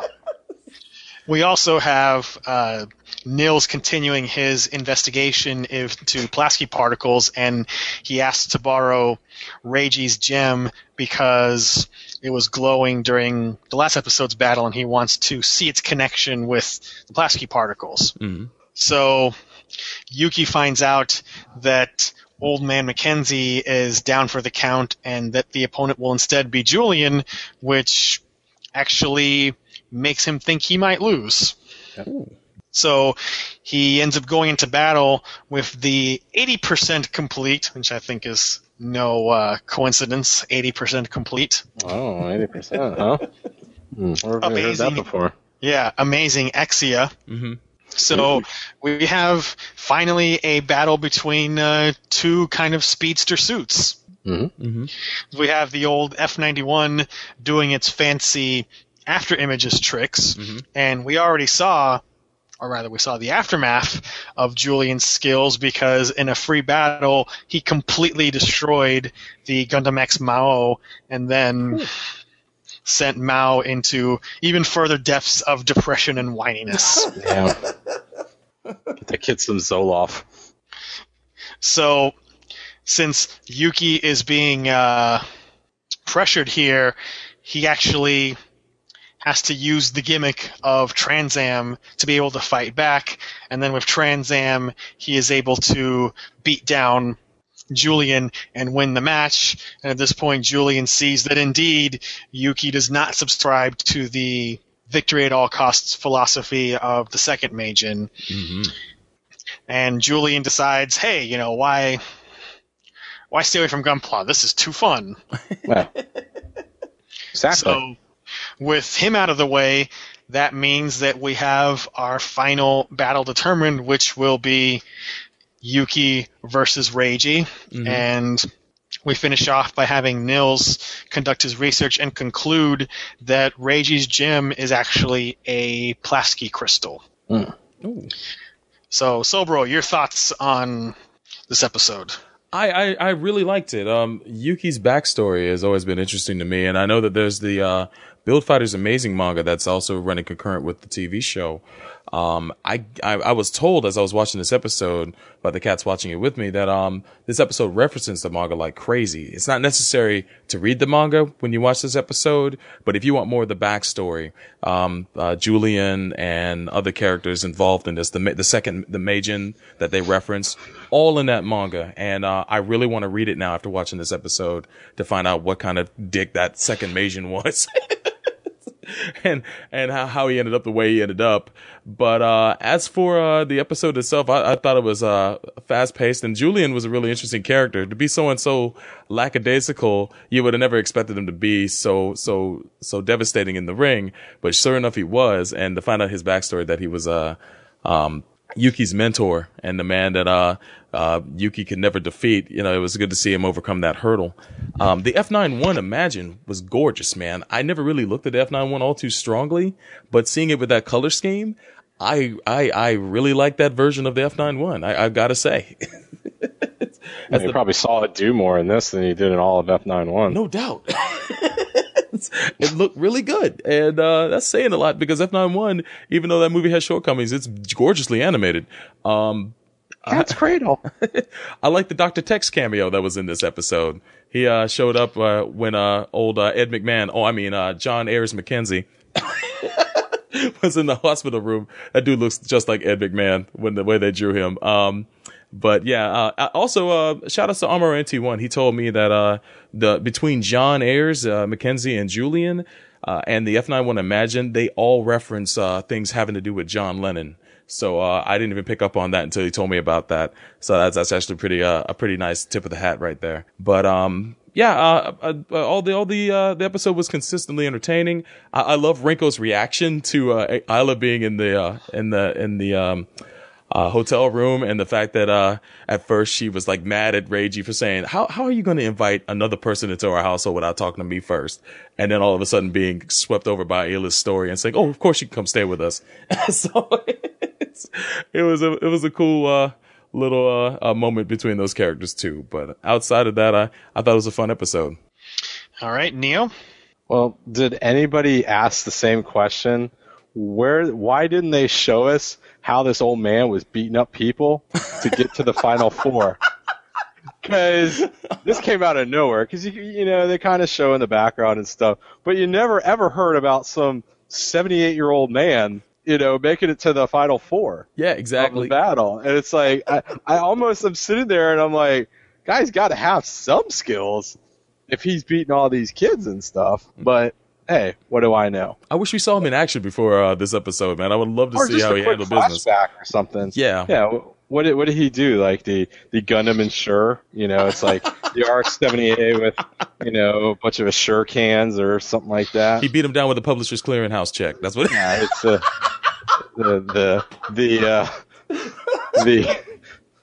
Gundam beat us. Mm-hmm. I was waiting for Anime Dick Clark to show up. No, you don't want to see that. Don't want to see that. But hey, I mean, come on. This shows you no matter how good you think you are, Yuki, there's always somebody else that's better. And it was nice for once to see him because he's just been trouncing everybody throughout this show, that there was somebody that actually put the fear of God in him, and he's like, shit, this guy could beat me. Like he told Alan like straight up, he's like, I could lose this fight. And I mean, let's be honest. All the BS about, the amazing Exia is, 80% complete. I guess old Julian did pretty well for just really having one tune-up battle against Mao, and going in the ring, because I mentioned that the F91 Imagine was kind of old. It was an older suit. 3-year-old Gunpla, man. So I mean, you almost wonder. It's like, gosh, if they were on equal footing. What type of battle it would have been, and probably Yuki would not have progressed on. But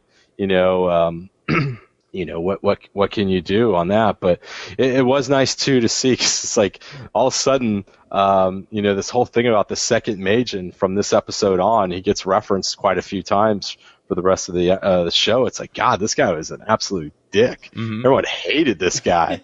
And I mean, but yeah, definitely some funny stuff. And I just love the fact that this old man just completely lied to his grandkid.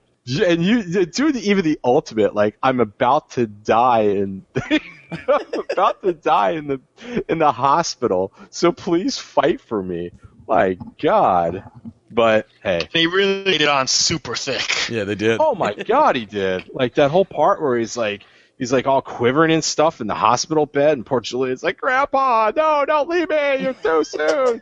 And it's like, oh my gosh, this is just.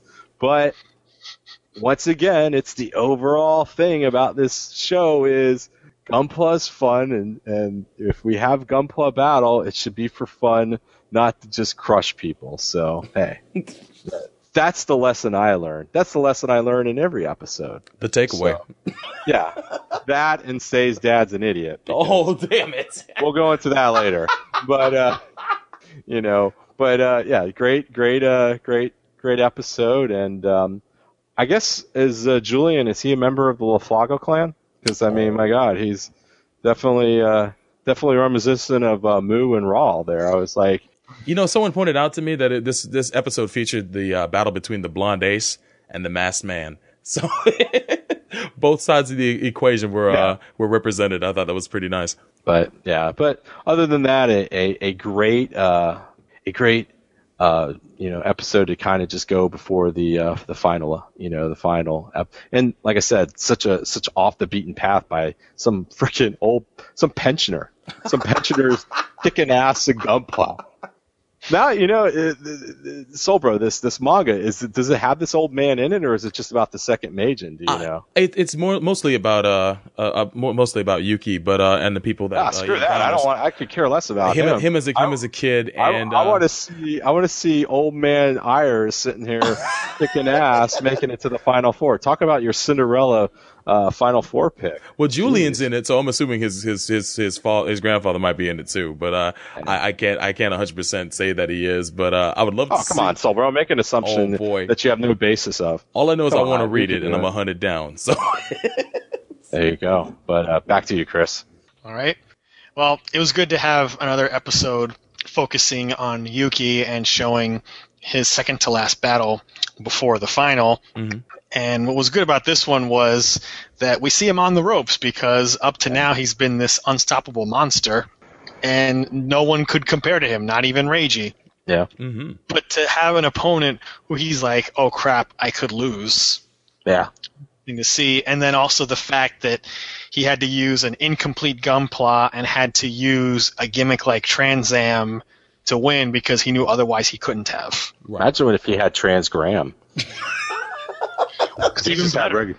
He only had Transam. If he had Transgram, well, if he called Fellini, he could have had Transgram. Indeed. He could have had Transgram, and he's got the mask. He could have just been like, Transgram Bushido-san. That would have been amazing. Wait, he could have, but alas, he did not. I know. So, even though it was cool to see F91 and Exia, which are two of my favorite Gundam designs, fight, the actual fight itself, wasn't that impressed by it. And not really. I found that Yuki's previous fight against the Super Renato brothers was a lot more interesting. I agree on that one. Because even though in the end those guys weren't really any challenge to him, there was a lot of suspense in that episode. Yeah, because they were underhanded. Their dirty tricks and what they were doing and how would Yuki respond and all of that. And in the end, he still took quite a bit of damage despite winning. So I found that battle to be a lot more engaging than this one, which was just a lot of Transam zooming and after images, which was still nice to see, because kind of felt for a while like I was watching an old episode of 00, seeing an Exia zooming around on screen. Kind of made me a little nostalgic. Yeah, but a guy with more panache than old Setsuna. Yeah. Just sitting there saying, I'm Gundam. I'm Gundam. I'm Gundam. Indeed. That's all he did. I'm Gundam. Because that's horrible second season. Wow. Just saying. So, Sobro, rating for this episode. Man, I would have to give it 4 dope-ass F91s out of 5. All right, Neo? I'd have to give this 4 out of 5 lying grandpas. Grandpas should never lie to you like that. Grandpas don't. All grandpas out there listening to us, and grandmas too, don't lie to your kids about you dying. If you want them to do something, just don't lie to them like that. That's bad. Well, if you want them to do something, that's a one-trick pony. Right. Pretty much, because you better go through on that and die, because you won't be able to influence them again. So. Or don't die. It had better been for like a really good thing you wasted it on, and you better have an excuse for not dying.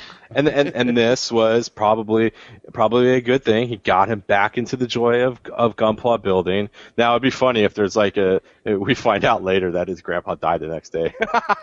Oh damn! Oh, evil. Sorry. That was the general in me. Sorry. Yep. So I'm going to give this one 3.5 out of 5 surprise girls and towels. Oh, surprise girls and towels. which brings us to episode 23, Gunpla Eve. And like we've seen in the past, this episode basically is sort of like a breather before the big battle. You think? Yes. So we see there's a festival outside the arena with about a bajillion Gundam characters. I'm not even going to Start. mention all of them, although there is definitely of note a certain young Asian boy who pops up. Oh boy. Yeah. And it's nice to see in this world somebody didn't become Hamburger. They actually made it on that day with Christine. This episode's straight Gets to vegan, eat man. hamburgers without being one. Yeah. This is a meatless episode, man. Well, no, it's not meatless because there is meat being consumed. Oh, indeed. It's just that a certain person didn't become meat. Mm-hmm. Yeah. He's living pure vegan, man. Yeah. If he'd been holding a hamburger, that just would have been hilarious. Oh, my that God. would be the best. Oh my God. The Japanese, they have no humor. Because we would have done that. It would have been like, if I was the animator of this, it would have been like, here's the script. We're going to have Bernie and Christina with Al, watching Al doing a little fun trick, or a little fun game. Like, gotta have Bernie eating a hamburger while he's watching Al. Or him buying a hamburger. 2, please. Oh, Japanese, you need some humor in your life. Oh. So we see a couple of free battles. Oh yeah. In this episode, because there's a contest to win a year's worth of Gunpla offered up by Rain from G Gundam. Yeah. Pure uncut Rain too. Yeah. Just plucked out of the final battle. Mm-hmm. So we see the return of Sasaki, who's got yet another Gyan variant, because he just can't get enough of that freaking suit. Yeah, but this one's pretty badass, though. It is, and he fights against old Gonda, the Ape Man from episode 2 or 3. Yeah, and there's an issue that I have with this, but continue, Chris. Who's using a gold Turn X and proves definitively that Moonlight Butterfly does not win the match. Oh, no, it what? Does. It does. He just didn't use it correctly. Take that, Coliseum. Maybe so, but he still screwed up. Yeah, he's freaking retard. Oh. We also see a couple of battle where loser opponent Siziomer from Germany gets beaten up by kids. Mm-hmm. Yeah, that was hilarious. So, given how low he's fallen, I'm going to officially declare him a Soul Bros man. Oh, yeah. jeez. Yeah. Well, many of the listeners would disagree. They believe Mao is the Soul Bros man of the series. No, but Mao eventually recovers and stops being a little whiny brat, where Siziomer just gets worse and worse every time and is just a complete loser. So he's your man. Well, he's Soul Bros man. Well, you guys, him and Sasaki, they're both your men. Well, you guys officially suck. Hey, what'd you expect? Damn it, man. Hey, always remember, you set the standard of the Soul Bros man. Well, I mean, we're just continuing it on. Well, yeah. Awesome. Yeah, not much to say on that, huh? I learned a long time ago I can't win this. So, unfortunately, Sasaki's winning streak comes to an end when Bellini becomes his next opponent using a very nicely remodeled version of the Fenice that's been powered up and can actually transform again. Ooh. Yeah, it looks awesome because it transforms into a dragon. Fellini beats everyone down until he ends up fighting Kirara, who's using a Gerber Tetra that she's built herself. And since he, of course, has a weakness for her, that leads to the first ever instance of a Gundam being molested and blushing. Yes. Thank you, Obari. It's not a weakness. Fellini is smart. Mm-hmm. Just put it to you that way. It's still shameful, but he's smart in the end. Still very, very shameful. Yeah, what are you going to do? So, Sei and Reiji are walking through the festival. Reiji's stuffing himself with free food, which to him is heavenly. And they meet Yuki, who is just wearing regular civvies, and he tells them that he wants to have a good fight with them, and that he wants to spread the joy of Gunpla to the world because he learned about the joy of Gunpla from Takeshi and wants to basically pay it forward. That's awesome that his dad would be the nymph factor in that. Which is actually a reference to Build Fighters Amazing, because we actually see how they met, and in one of the chapters you see Takeshi using his stock RX-78 from the tournament against Yuki's customized new Gundam. Yeah, man, I gotta read this book. So that's worth checking out. It's interesting that they make reference to that in sort of a non-specific way. So we then get treated to another free battle where we see Reiji using the beginning Gundam and Sei using the Mark II, and we see the results of Sei going through the tournament because he's actually built up some piloting skills, and he actually uses all of the Mark II's gimmicks, which Reiji never did. Hell yes. Yeah, I know. I don't remember it having a backpack thing, right? It did. It No, did. but Reiji just never used it. That's what I'm saying. I'm sorry, I phrased that wrong, but I don't remember him ever using it. Yeah. I'm like, No, where he the never hell used from? any of those gimmicks. Because Reggie don't go into the fight. He don't think. He just does. He just does, man. It's like, oh, I got this. No, it's up to Seda to pull out those tricks, and but yeah, go ahead. Yeah. So on top of that, we also see Isla working on her own Gunpla. She creates the customized Miss Sazabi, and Mao creates his own customized suit, the Crossbone Gundam Mao. And near the end, we see Takeshi having a happy reunion with Rinko and Sei. Something we've been waiting for a long time. And then we've got Nils and Caroline on the trail of a Pulaski particle truck, which leads them to a long tunnel that goes right underneath the arena, and an enormous, gigantic crystal that is powering all of the Pulaski particles. Unfortunately, they immediately get captured by Baker's goons. Of course. Yeah.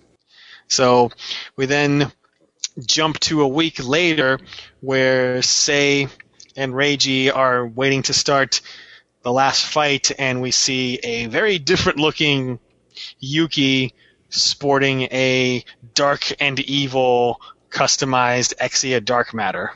So, Neo, your thoughts on this episode? Perfect, breakup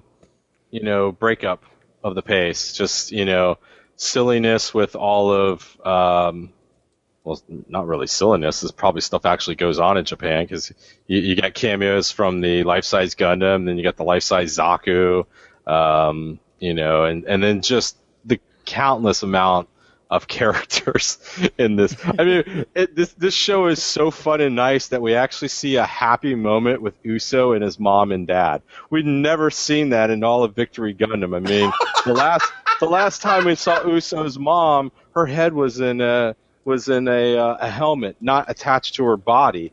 Which, you know what's messed up? The still shot that we see of Uso building a V2 and holding it in his hand and happily smiling towards his dad. Someone shopped that to put the helmet in his hand. I saw that. Oh my god. And his mom is still there, and it's horrible. Oh my god. Oh man. Oh jeez. But I mean, there's so much of that, and it's just so ridiculous. And I gotta love the fact that they do, they have the free battles. So it's like, hey, you can fight the contestants, the final contestants of the Gunpla Championships, but remember all the people that were beaten, in episode 5? We're going to bring them back. Yeah, they didn't make the tournament, but we get to see them again. And I thought that was done pretty well. Is this the one where Takashi actually realizes, my wife might actually be at the Gunpla Championship with watching my son? Yeah, he's in town. Is that when? And he sees her on television in the corner of the screen, and he's sitting. I mean, does Captain Oblivious? Why did it take that? I mean, he's Mr. International Gunpla referee. I mean, I thought he was a true detective, man. What happened? I'm sitting there and I'm like, Took him a while to find the trail of Carcosa. No doubt. yeah, it definitely took a while there, but and then of course it was nice to see Yuki finally just be Yuki again instead of I'm just badass Meiji Kawaguchi. You gotta crush everybody. You gotta spread Gunpla for everybody. Blah blah blah blah blah. Mm-hmm. It was just nice to see him as and it kind of harkens back to when the early parts of the show when when these kids still had the hopes and dreams. They weren't crushed. They weren't crushed by the over massive Gunpla marketing machine and money making machine that it's become. But I mean, definitely just a good fun episode. Almost kind of reminds you a little bit of some of the old SD shorts of just all the silliness going on and seeing just characters characters you would never think of just seeing. I mean, hell, the cameo of Char. Char in the white suit. I mean, come on. That was great. How'd you feel about him not being voiced by Ikeda, man? How'd you feel, man? Hey, all 3 seconds of that. Yeah, 3 seconds. Probably what, 1.5 seconds? True. It's okay. I'll allow it on this one. Mm-hmm. I'll allow it. So. It's just that, when they do Gundam the Origin, when he's 11-year-old boy, he better be voiced by Ikeda. There you go. Wouldn't that be funny, right? That's but yeah, just an overall fun episode and made you want to hope. You're sitting there. I mean, all throughout this show, I'm sitting there going, "Gosh, I wish we could get this technology where we can make these little plastic robots fight like this." Mm-hmm. But seeing that fun little festival, you're like, you even want them even more so, even though it's probably a common occurrence in Japan. Mm-hmm. So. But good stuff. Oh, and Crossbone Gundam was in it, so that's good. That means that I know, Chris, I'm going on a limb on this. We saw the Crossbone Gundam Mao, so I'm thinking that means the next anime is going to be Crossbone Gundam. There you go, man. It'll happen in the 50th anniversary with the Seed movie, same year. Oh my god, can you imagine? But guaranteed. Back to you. Sobro?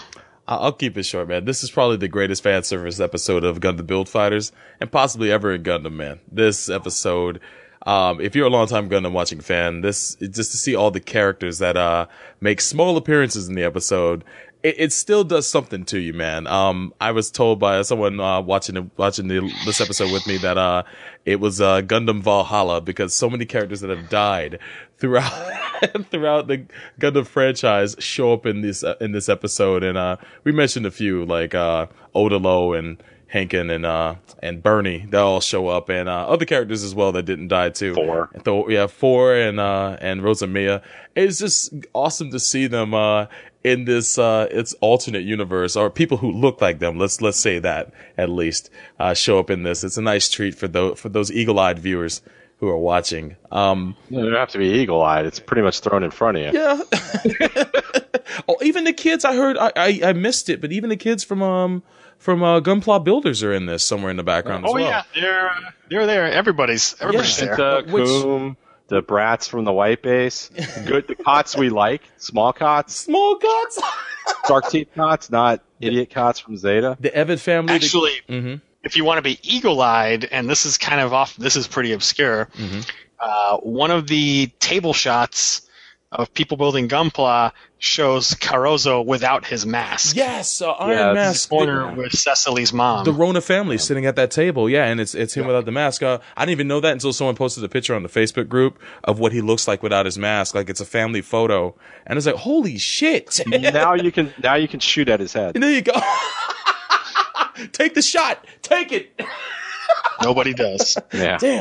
Damn. Got the shot. But yeah, I mean, for Gundam fans and alike, that this episode and Star Wars fans and Star Wars fans, this episode is I'm just saying.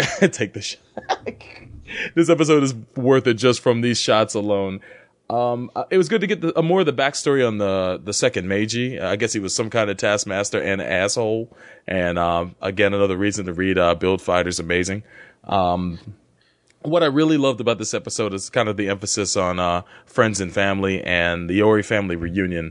One of the coolest moments is when, and there's no words spoken at that moment, is when Takashi shows up and he reunited with his family. And then he sees Reiji, and Reiji's looking at him. He's kind of seeing that he's familiar, and then Takashi takes out that pair of tweezers, and then it confirms Reiji who he is, and then, they have that moment of silence where they both acknowledge each other as the crazy dude in the beard. So in that small moment, they both know each other. So I thought that was a really nice touch.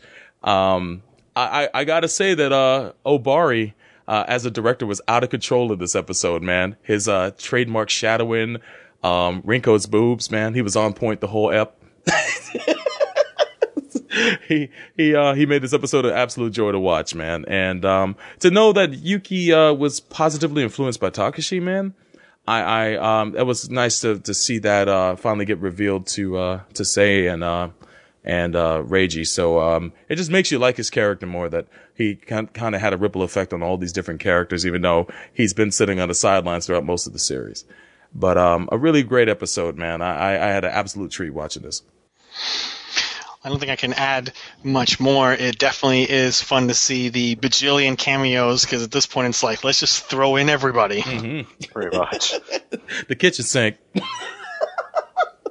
As far as the eye can see. Mm-hmm. And the exchange between Sei and Reiji and Yuki was nice to have at this late stage, kind of reaffirming the journey they've all been on. And because everything is set up to go so well, you just know it's going to end up going so wrong, especially when you see this very short moment in the episode that Baker brings in Barthas to help them. Mm-hmm. Yeah. Because obviously that's not good news. No. And of course that's confirmed at the end when we see Yuki wearing Embody system glasses, and he has a totally evil Exia. Mm-hmm. Like, gee, I wonder what happened to him. Oh my gosh.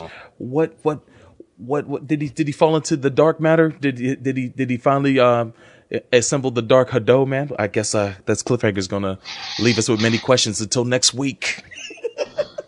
Okay. Oh man, no, anyway, go ahead. Yeah, we know. We're just You know you can help yourself.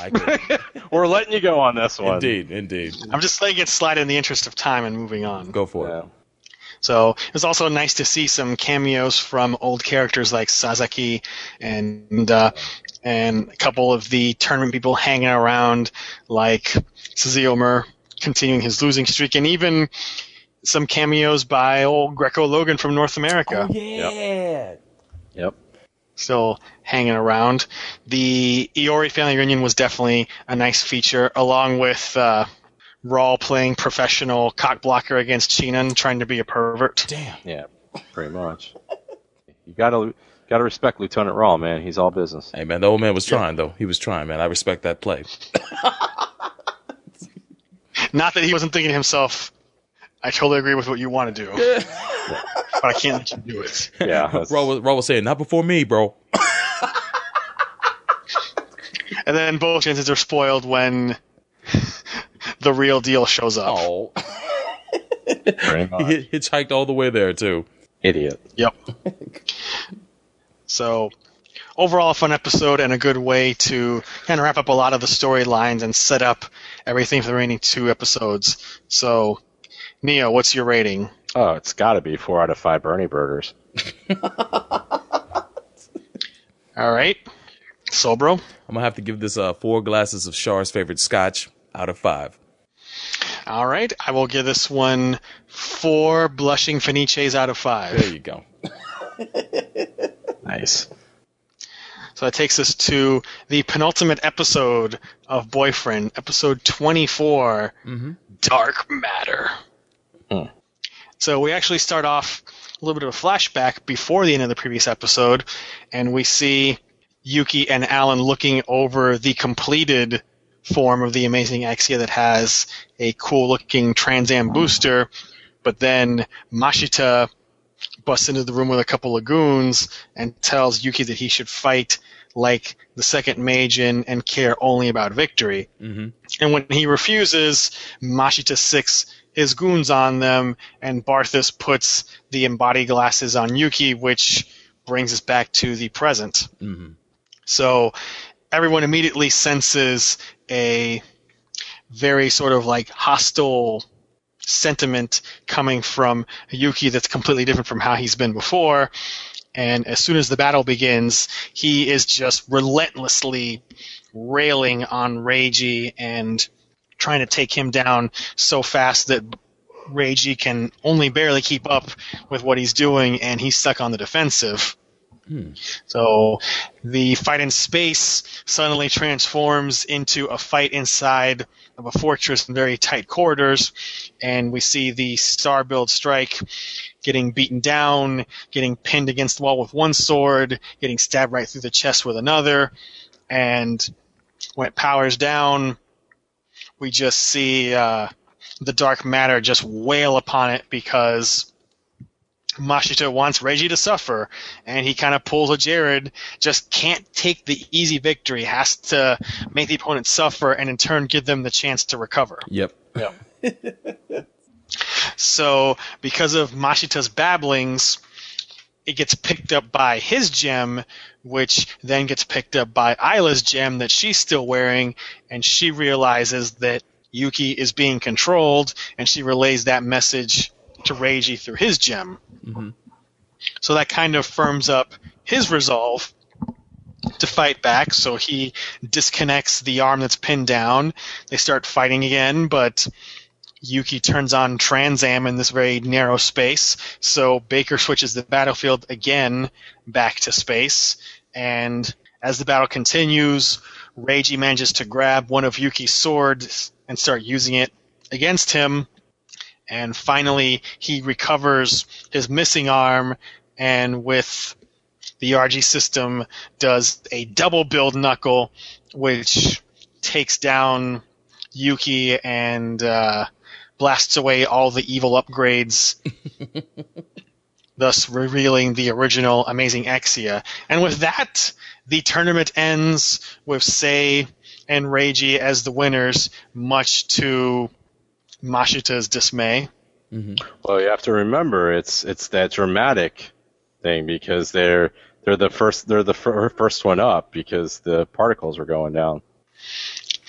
So Yuki tells them that he was being controlled, reveals it was Mashita, and when the cat is out of the bag, that causes Mashita to freak out. Yep. And his gem starts to resonate with the ginormous crystal underneath the arena and fills up the entire arena with Plasky particles. We see a huge space battlefield being generated, and the crystal itself transforms into a giant version of Abawaku that smashes through the arena ceiling. All ends up at Abawaku. and thus ends the episode on a cliffhanger. So bro, what were your thoughts on this episode? Oh man, it's the brainwashed rival, man. That's an old trope, man, in these competition animes, man, and they delivered on this one, man. I felt kind of cheated at first because I wanted to see a true fight between Yuki and the boys, but you know this is competition anime, so you know they're gonna pull something like this towards the end, and the show delivers later on, so I shouldn't have worried so much when I watched this episode. But it was a thrilling fight, man. It was a whole lot of collusion going on when they changed the battlescape.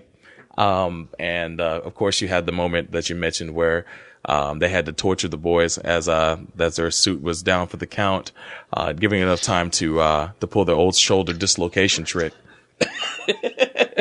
You mean shoulder disconnection? The disconnection for the most part, in order to get back into the game and deliver some much needed unprogramming, which they did a great job at doing. One of the big takeaways for this episode to me is the backstory on Mashita, and to finally find out where he was from and to get more confirmation on Aryan as a whole. I mean, you kind of got confirmation earlier on with the little hints they give, and when he freaks out when Reiji reveals that he's the Prince of Aryan. So, but to finally get to see it, I thought was a nice touch. The moment where you see he meets Baker for the first time and she's dressed as Sayla is one of my favorite moments in the series. That shit is ridiculous. It's kind of amusing to learn that, you know, this always serious business secretary was a Sayla cosplayer. Oh, wait, no. It's like, wow. I'm just glad she was actually into Gundam at one time. So just to see her play, cosplay as Sailor and to get that Sailor cameo was, at the same time was a fun moment. And, the fact that she actually is into him, like she's not like really disdaining him. She's actually, working for him because she actually likes Mashita, which is pretty unbelievable, but, to each their own. It is a neat thing. One of the things I found in music is when the butler finally does a drop kick on the on the chamber to save both Nils Nielsen and what's her name? Charlotte. I want to say Caroline. Caroline. Thank Caroline. you. Can't remember her name. So it's such a hard name. I was thinking Charlotte. I know that wasn't right, but anyway, that was a funny moment, and they finally got freed from their little imprisonment. But I thought it was a good episode. It hit a lot of nails on the head, and I like the resolution. So, great anime, man. Back to you, Chris. Neo? How could you not miss the ode to the Shat? The double knuckle? Oh, the double axe hand? The double axe handle. That's what broke Yuki out of everything. Oh, indeed. Come on. Yeah, we know this. I mean, how many episodes have we seen the Shat just, save the day with the double axe handle? Indeed. Yes. Beating justice into people. Beating justice into people. Yeah, no, it was pretty good. I also, one of the things I like about it is the fact of they give kind of the mood of the crowd. You can kind of get the sense of the crowd, and even the crowd's like sitting there going, "Hey, something's not right with Yuki." Like, and it that I thought was kind of interesting because you don't always get so much of the crowd in a lot of these things, and it was kind of cool. I mean, granted, yes, they're the main characters, supporting characters and stuff, but you still get kind of the ominous sense that some things are going down, and it was just interesting to see how Mashita was just so hell bent on making sure that these guys lose, and then we just find out that he's just some common petty thief that stole the big Platsky particle and became a success in our world. So that was definitely. Go ahead. Which really makes you wonder. He was just some petty thief on Aryan, which is exactly the backstory I imagined he had. Absolutely. So that was no surprise. If he was just some petty thief, why would the prince know him? Yeah, that is true. It's like I guess the only thing he could think of, the only way that I kind of looked at it, because I thought the same thing too, but I'm like, maybe he would know he's an Aryan. I don't know. But then, he didn't know it before then because he freaking was in the guy's face a while back and didn't know it. And as we see in the next episode, when he calls him Prince, he's like, "Oh, you're from Aryan?" Yeah. He just had no clue who the hell this guy was. Yeah. Well, he never had any clue. He checkmarks all the idiot loser villains. He's paranoid beyond belief for really no reason to be paranoid. He's paranoid that this guy's going to find him out, but like you said, he's just some common petty thief from there. He's the prince. And then once again, he does the ultimate cardinal sin of all loser villains. Why not just take the victory? No, I gotta make them suffer because, I gotta prove a point. For what reason? I mean, but yeah, definitely, and it kind of, it's funny because once again, I get G Gundam deja vu. It's like, yay, they won the tournament. Oh, but there's something else that's going on. It's just like, oh, Domo won. Oh, he's, Neo Japan won. Oh shoot, Double Gundam. Oh, gotta say Brain. And this same thing, it's like, oh, the Platsky particles are going crazy. It's Gundam, so all roads lead to a Bawaku. So, or some huge rock. So some type of large stone formation in space. So, but definitely a good final battle before the real final battle. So. And once again, nice too of just getting a quick little in and out, and I'll talk about this more in the next episode. A quick in and out of the whole thing of Aryan, because I got to applaud them on that, but I'll do that next episode. So back to you, Chris. All right. Well, just to make it short and sweet, I felt that it was a pretty good battle, even though Yuki wasn't being himself. He still was a hell of a monster. fighting and just beating down on Reiji, and obviously gets helped a bit by Baker constantly switching the battlefields around to his favor. So it was also neat seeing Reiji having to improvise and use one of Yuki's swords against him, since his weapons get destroyed. Oh, yeah. So that was cool. I do regret that we didn't get to see the real, actual, complete version of Amazing Exia do anything. Yeah, that's true. Because as soon as it's done, that's when Yuki gets nabbed and he gets turned into the dark matter, which is still pretty cool in and of itself. Yeah. Especially the reveal during that scene where you find out that Mashita is the reason why the second Meijin was the way he was.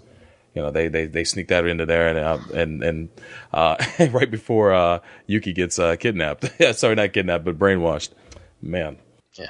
I also like, as we see throughout the match that Mashita's controlling Yuki with the Arista, that Baker goes, hey, with this power, we could take over the world. And Mashita's like, it's too much work. I'm just happy being. I like that too. That was nice. That was actually real. Yeah. That was a very real moment in the series. And it makes sense when you know that he's a petty criminal and it's like a petty thief. It's like that's all he cares about. He's just wants to be rich. Nothing else. Keep the cash flow coming.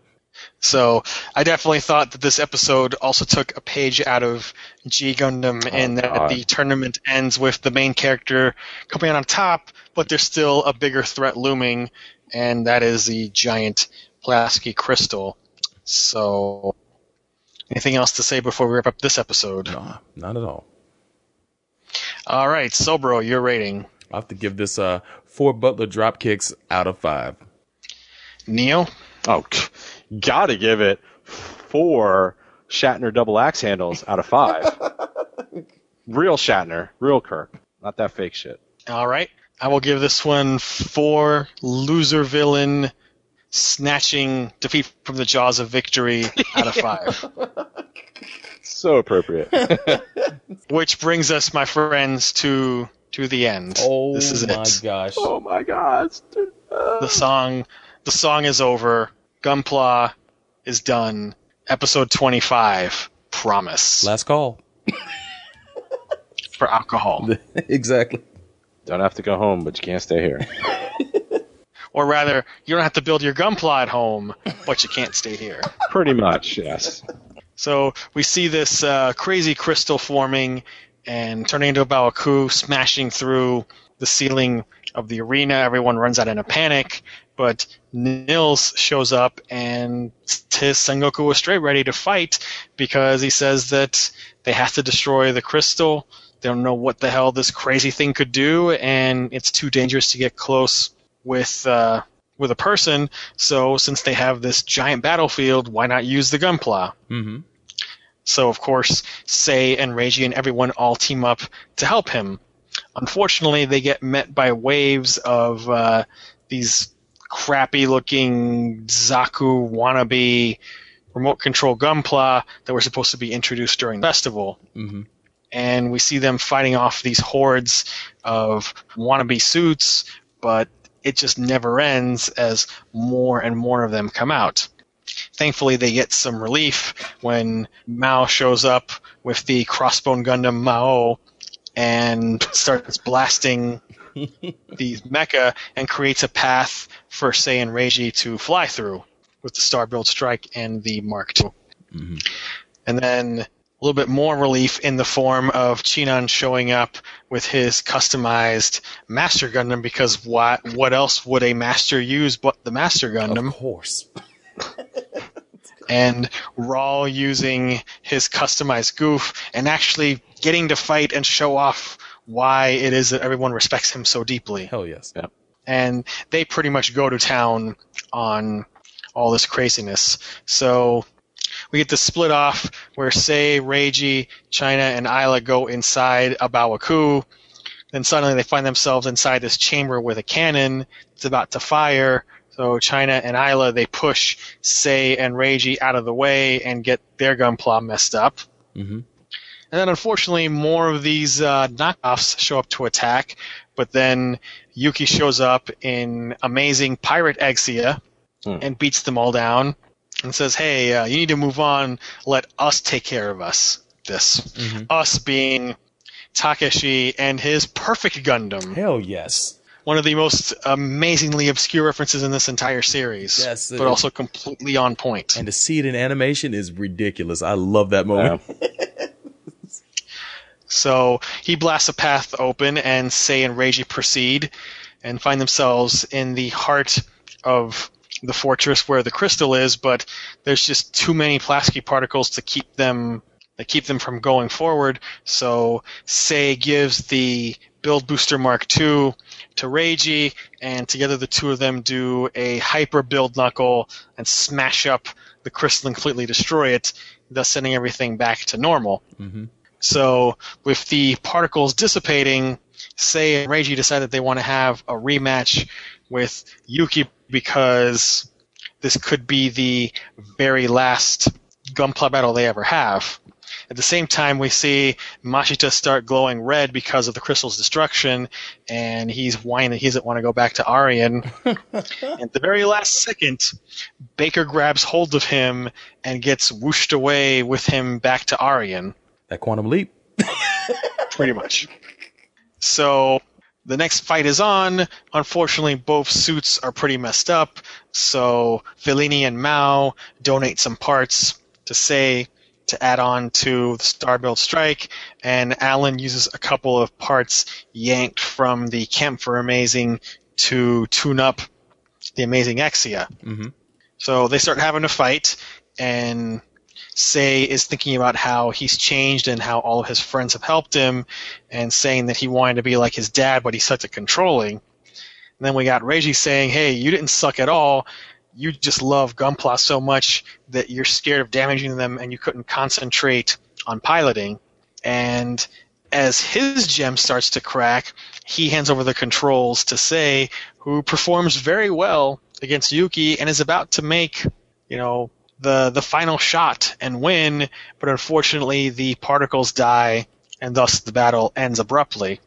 So we then start to see Reiji glow red, and he tells Sei that he wants to get stronger so they can fight against each other someday, and then poof, he vanishes.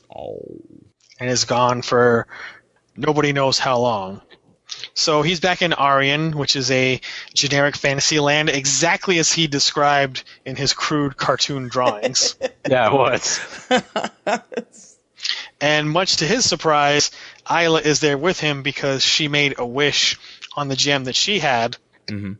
But him being as dense as he is, he doesn't understand what that wish is and why she's there, so she starts yelling at him. Of course not. And then we get a little credits scene epilogue where we see a couple of goings-on around the world, such as Nils and Caroline going into space to recreate the Pulaski particle and thus continue the future of Gunpla battle. So we see a lot of people battling all over the place. We see over in Aryan that Mashita and Baker are selling those knockoff mass production suits. That was hilarious. all I think of is the Chinese Gundams. These low-rent Gunpla in another world. Mm-hmm. Pretty much. And we see some of the stuff that people are doing, like Yuki and Alan and all these other chaps. And then we jump forward a year to the qualifiers for the 8th championship, and we see Sei competing now as a fighter using his upgraded Build Strike Cosmos. Mm-hmm. And there we have it. Nice. So, Neo, you take us out first on this. What were your thoughts on the concluding episode?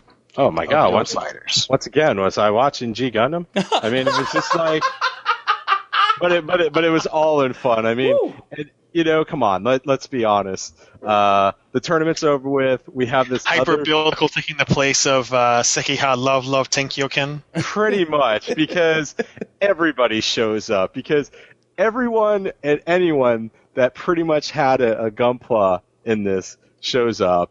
You see everybody trying to help Reiji and Sei to defeat the particle. It's nice to see, Chine and Isla helping them, at the expense of their Gunplas. Mm-hmm. And then, I mean, come on. We wanted this the whole time. Lieutenant Rawl showing up. Come on. Ooh, yes. I mean, yes. and then with a space goof. God, a dang, space man. goof, and then which looked amazing, which was animated just so pretty, and even doing the stupid the eye thing, the mono eye search at the beginning, and you're just like, oh my gosh. And then of course the Master Gundam, and then these two guys just kicking ass and taking names. The grizzled man, the grizzled pilots. We finally got them, dude. Actually doing the Lieutenant Rawl version of the fast pitch special, the fastball special, where he just gets launched in while he's got the whip out and does the little helicopter thing. I mean, Hell come yes. on. Yeah, this is just Rawl. He reached his full potential this episode. Well, I mean, he had it. It was Yeah. just nice to finally see it, and of course, the Perfect Gundam showing up. That was quite nice, and I mean, in the end, it was cool to see. Hey, everybody was kind of good about. Okay, this is the end of the Plasky particles. We're gonna, let's just have one final battle between Sei and Reiji, and the fact that Reiji sits there and basically tells him the same thing we all were saying at the beginning of this episode. Sei, you worry too much about how your Gunpla looks instead of just battling. That's why you suck. You're worried about getting scratches on it. If you're going to get scratches on it, then you shouldn't be playing Gunpla battles. Mm-hmm. And because in the end, if you really think about it, all Reiji he's that guy that makes everybody believe in themselves. Yeah. He did it with every one of these characters pretty much. Mm-hmm. Just because he's overly confident, he's overly optimistic, and he's overly simplistic. Overly simplistic and Simple-minded. pretty dense. Mm-hmm. I mean, unlike G Gundam, he doesn't get it, because at least Domon got it at the end. Mm-hmm. This guy didn't get it. I mean, Isla ends up following him to his world, and he's just like, huh, why are you here? Oh, okay, whatever. And, What am I gonna? and then the attack of all the bootleg suits from Abawaku, it almost kind of reminded me a little bit too of the attack on Dome in X, because at first when you kind of see them far away, they look kind of like the mobile dolls, or not the mobile. Were they the mobile doll? No, they weren't the mobile dolls. What were they called in that one? The G-Bits. The G-Bits. Mm-hmm. Yeah, so they kind of reminded me of that until you saw that they were just cheap Chinese knockoffs. But to me, they remind me a lot of like Zaku / specifically Death Army knockoffs, like just really bad. Yeah. Especially with like some of them having like little custom parts imitating Gundams. Yeah. And some of their weapons, so they really reminded me of the Death Army suits. I think some of them actually had that weird that face too. That in X, what was it, the Dauntless or the Daltrus? The the one that had like the 3 slits in it on the faceplate. I think it was one of the original suits in the beginning, but yeah, it's just they were just silly. And the fact that Mashida is like, oh, these are all the products we're going to announce during the tournament. Like, really? So, but yeah, I mean, come on.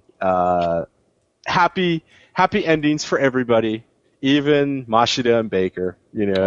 He's still trying to get rich, and maybe he will get rich in Aria. Those bootleg Gunpla, man. He learned from the Chinese, man. Yeah. It works for them. So, but and then of course, who wouldn't have known? At the end, we got to see, Sei coming back as defending champion for the 8th World Tournament. Mm-hmm. So, but that's it on the final episode. I don't know if you want me to go into thoughts on the whole series as a whole, or let you guys do it before. We will do that separately. No problem.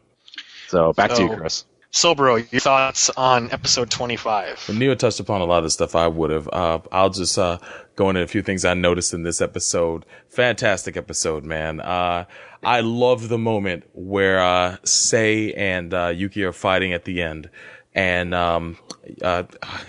Reiji tells him, it's like, the reason why you can't move forward as a fighter is because you're too worried about hurting your Gunpla. And that mental block finally just released in Sei, and he can finally let himself fight without inhibition. I think that's one of the best moments and the best thing about his character developing in the show. I don't know if you look at this as a pro or a con, but to me, Reiji kind of suffers from Basara syndrome from Basara from Macross 7, where he's kind of he doesn't change all that much, but he influence other people to change just from his interactions with people. So and Sei is a character that does change quite a bit because of his exposure to Reiji, and allows him to come out of his introverted self and become a much better Gunpla builder and player as well. So I thought it was one of the biggest treats in the series. But I don't know. Let's say that.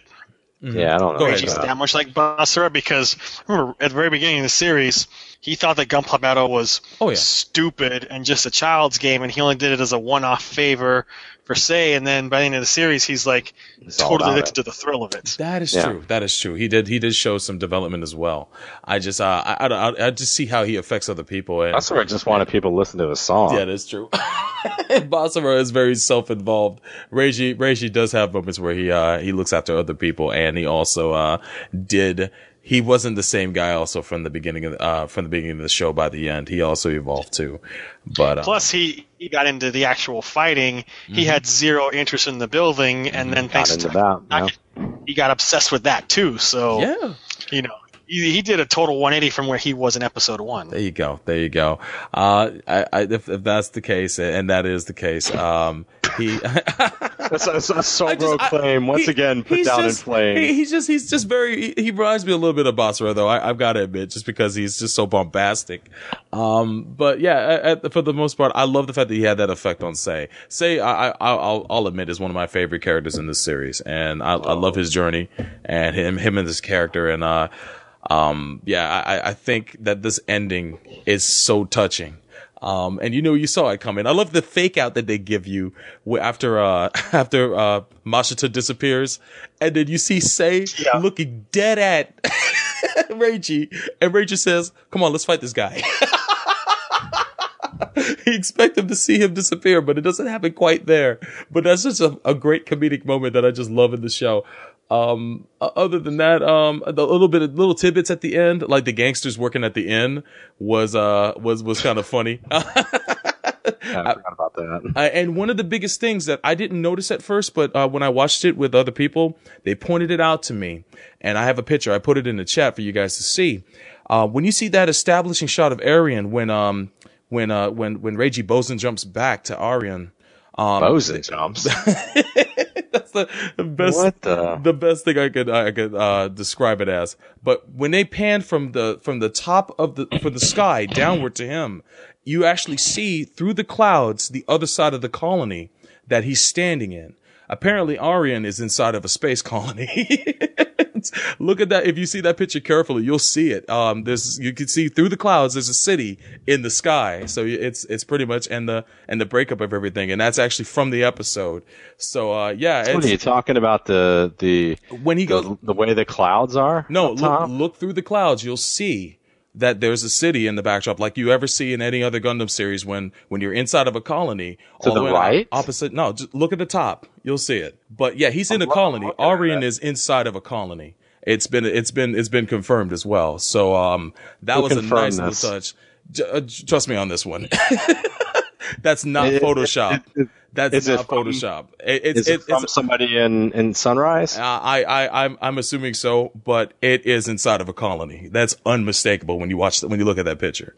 So, that's just a nice little touch to the audience at the very end that if you wouldn't notice it if you weren't looking, but when you go back and watch it, that is definitely Arian being inside of a colony. It's not just that, the land is curved too. Yeah, exactly. See? So, there you go. So I thought that was awesome to see that at the end. And, people are now theorizing about that. So I don't know what to tell you about that, but I thought that was a fun touch.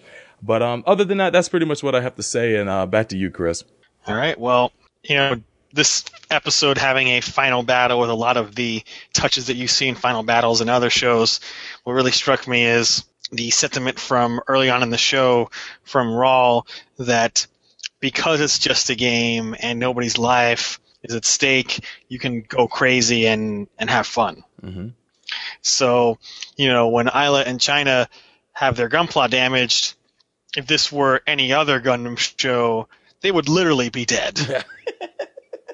Yeah, pretty much. Absolutely.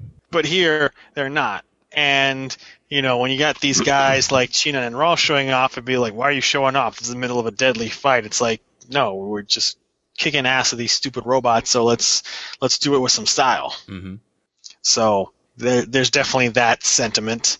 And, it was good to see everyone who has, met throughout this series and had all of these encounters all come together for the common purpose of taking down this crazy, stupid crystal, and seeing all of these mecha, old and new, in battle one last time. And it was good to see, Reiji's parting advice to say that, hey, you didn't suck, you just were so worried about not damaging the Gunpla that you couldn't concentrate on piloting. And as a nice touch, the fourth stage that Sei fights Yuki in, that's lined with the cherry blossoms, is the exact same stage where we first saw him fight against Sasaki with the Wing Gundam and get his butt kicked. It all comes back home. Pretty much. So as far as some of the Mobile Suit cameos, definitely was cool seeing Chion and Rel in their suits, and Takeshi having a Perfect Gundam is pretty fitting, because those who don't know, the Perfect Gundam came from an early 80s manga called Plamo Kyoshiro, which was about kids using Gunpla to fight. Yes. Yeah. In a game. So that's very, very fitting for Build Fighters to throw in a suit from there into the mix. I was wondering when it was going to happen, and I was glad to see it was in the final ep. Yeah. The only thing that I had been kind of hoping to see a little bit of, and kind of give, hopefully, a Ghostbusters 2 vibe, was if the Plasky particles spread so far that they caused the 1-1 Zaku and Gundam to move. Yeah. That would have been pretty cool. That would have been cool to see that happen, but... And then they start playing Lifting Me Higher? Yeah. And suddenly Vio the Carpathian is there. There you go. What about Escalation? So, yeah, it was a fun final battle, and, Reiji had some great parting advice, and, although it's a little emotional, the fact that he's gone, that Isla went with him, we see Nils reinvent the Plasky particle, and if that's possible, then, there could certainly be the possibility of a bridge between these two worlds in the future. Absolutely. Yeah. So it was a good ending for everyone, even people who didn't deserve it, like Mashita and Baker. And though he doesn't appear in this episode, if you think about it, Barthas gets off completely scot-free. Yes, Yeah, he does. yes, he does. Because everyone who had any hint of every dirty thing he was doing is gone. Yeah. Yeah. And that on Aryan. Yeah. Pretty Freaking much. horrible. Aside from Yuki and Alan, but I don't think they care. I Yeah. don't think they care. Yeah. But he's probably ruined anyway, so I guess he doesn't get that good ending. Since he won't have Nemesis or PPSE sponsoring his dirty research. Exactly, man. He's a no-hire at PPSE. Which probably doesn't even exist anymore, because the 8th tournament is sponsored by the Yajima Corporation. So maybe in the wake of PPSC losing its CEO, the company got scooped up by Yajima. Yeah. Maybe it's just like what happened at the end of all these the Universal Century Gundams, where all the corporations got what is it, Zeonic and all those got became part of Anaheim, and that's why that happens. So let's do individual episode rating for this, and then just very briefly discuss the series as a whole. So, Nia, what's your rating for this episode? As good as it made me feel, and made my dark heart grow a little bit lighter, I'd have to give this 5 out of 5 Fantasylands. There you go. I.e. Arias. All right, Solbro. Well, this episode's satisfied on every level, man. I gotta give this 5 denials of a second season out of 5. All right, and for a clean sweep, I will give it 5 out of 5 glowing high fives. Nice. Forgot about the glowing high five. Yeah, that's a good rating. So Bro, very briefly, thoughts on Build Fighters as a whole to wrap us up. Well, I got some cons and pros. I'll kick off with the cons. Real quick, this show had some very two-dimensional villains. And most of them are greedy and petty or just obstacles for the protagonist. I will give Mashita credit towards the end. That line about not wanting to take over the world, he just wants to make money, made him a whole lot more realer than I would have ever expected him to be. So I give him a tip of the cap for that. Another thing is that it borrows so much from competitive anime that the series can be a bit predictable at times. At least for me, and maybe not for anybody who's not familiar with the genre, but not that it's a bad thing sometimes, because you want certain things to happen, but then you want to be taken by surprise some other times. So that could be looked as a down point. I've come from my conversations with people. Some people don't like the whimsical nature of the series. I personally do, but it's made some people not want to watch the show. So I don't know. It's their problem. Yeah, that is their problem in all truth. Your thoughts, not theirs. Who cares about what they say? Well, all right. No, seriously. And I was also informed by Amuro NT1 that no appearances of Mecha from Age or Gundam 00 Season 2 were because of a 5-year exclusivity contract by TV Tokyo, which I guess in the case of 00 actually ran out the night before the last episode of Build Fighters aired, which is why the amazing Exia Repair was able to show up in that episode. But I would have loved to seen more mechs from 00 in this series, so that was a bit of a downside to me. But that's all right. There could be future sequels, and if so, then we'll get more mobile suits. So some of the pros were the animation was great. It was above board for a TV series. It had one of the best OSTs I've ever heard in a Gundam TV series, so shout outs to Yuki Hayashi.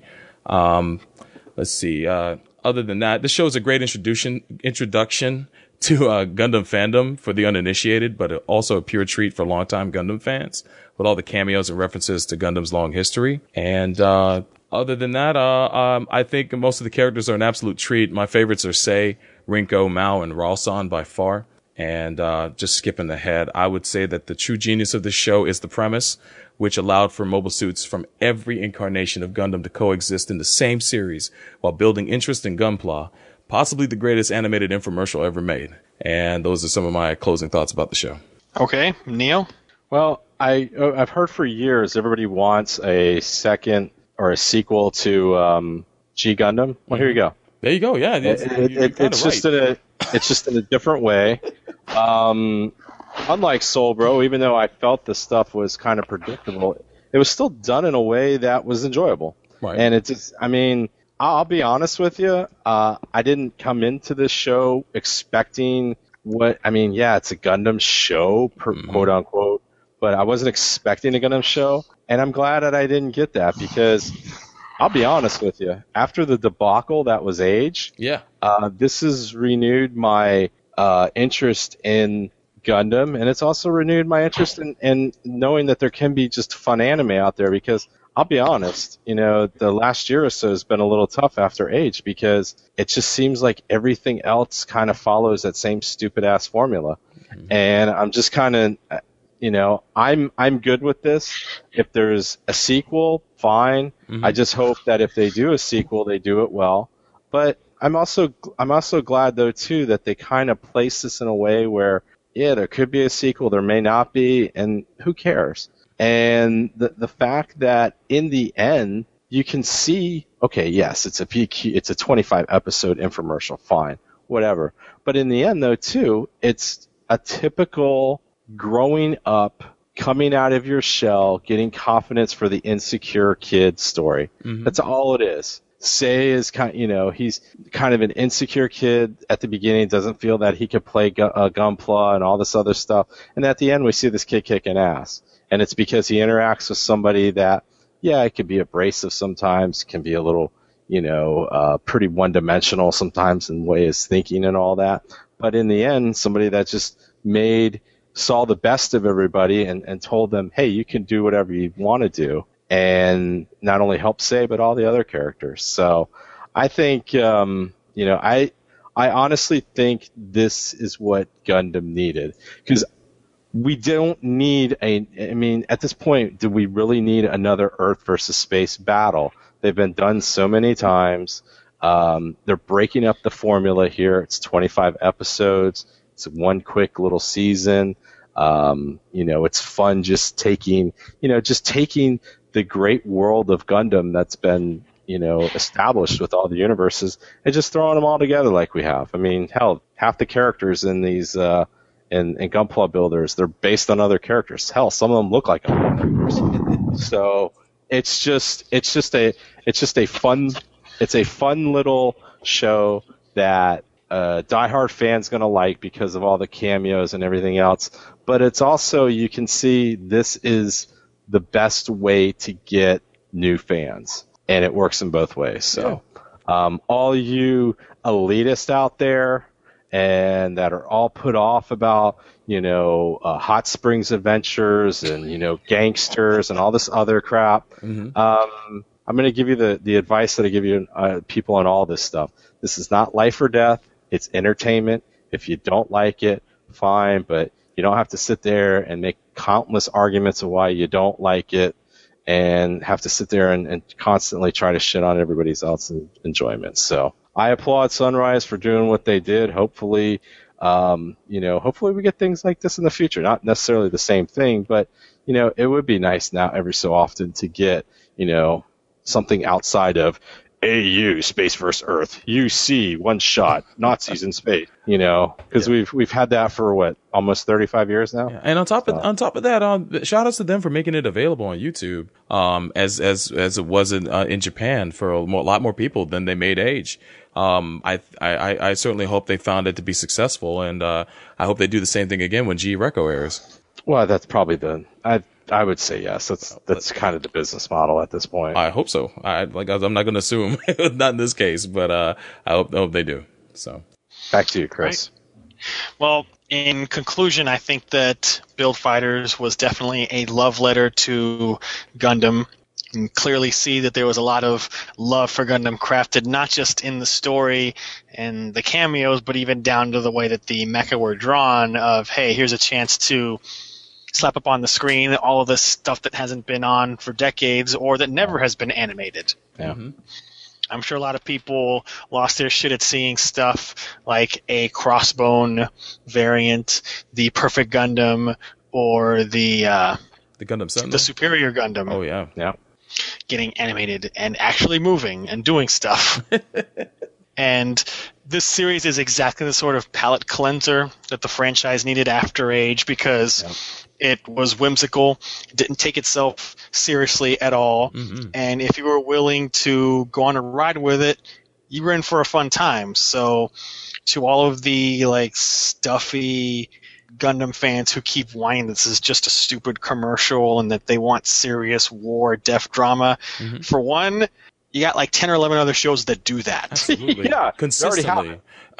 And you're gonna have it in the future. Yeah, exactly. And you're gonna get more, because this is a one-off thing. This is not the future of the franchise. Yeah. So go watch those other shows, the once and future Gundam shows. You'll get your grim and your serious business and your death. So let people enjoy this not serious little diversion. Number two, to cynically accuse Build Fighters of being a toy commercial, what the hell do you think the rest of the franchise has been for the last 35 years? No doubt. This one just doesn't hide it. That's just it. This one's just being honest. Yeah, exactly. And let's be honest, a lot of these shows are toy commercials. I mean, come on. It's that's how a lot of these, especially in the robot genre, there's always, Japan's always done this. So every robot show is a toy commercial. Exactly. Yeah, Transformers, every one of them. Heart and soul, man. Yeah, it's just, I don't get it, but hey. So if you're going to argue that Build Fighters is stupid, or that it's the last gasps of a dying franchise, blah blah blah, get over yourself and just have an open mind and watch the show. Just because it has Gundam in the title doesn't mean it has to be people dying and being miserable and all that stuff. We all enjoy that stuff, but there's plenty that's already been made and plenty more still to come. Mm-hmm. And the thing about I'm sure people are bitching too that there wasn't more going in Aryan and all this other stuff. Sometimes less is more. And I think in this case, I was actually very glad to see that all of that Aryan stuff was just kind of a quick little thing with Mashida and, a quick little thing with Reiji at the beginning. And that was about it. Mm-hmm. Because, the typical formula would be we'd probably devote half an episode of, oh, this is Aryan and blah, blah, blah, blah, blah, and, all this other stuff. So that's what made it enjoyable for me, too. So she always knew something was there, but so what? Less is more. And I think it certainly helped the series that it ran only 25 episodes and did not wear out its welcome, because the concept starts to wear out after so long, and 25 episodes I think was the perfect length to tell this type of story. Mm-hmm. Yeah. But they leave the door open for more, and if someday we get some short random OVA or something that shows things in the future, that'd be cool. But by the same token, not really needed. Yeah, kind of like G Gundam, kind of the same way. Yeah. G Gundam kind of ended the same way. We'll see you at the next tournament. Okay. But whenever that may be. If that tournament doesn't happen, I'm cool. But if you want to do a one-shot OVA or a movie, fine, whatever. Mm-hmm. That's cool, too. So it's kind of good that it ends on the note that, on the one hand, you're left wanting more, but then on the other, you realize you don't really need more. Yeah, that's great artist storytelling there. And it's certainly better to have that feeling at the end of the series rather than, oh god, it's finally over. And we've had that too much in this last decade or so. Yeah, we've had that twice: Age and Destiny. So with that, we will be wrapping up our coverage of Gundam Boyfriend, Gundam Best Friend, Gundam Build Fighters. Watch it if you haven't seen it, and if you've seen it, leave your comments in the thread. We'll be right back. You're listening to Gundam at MAHQ.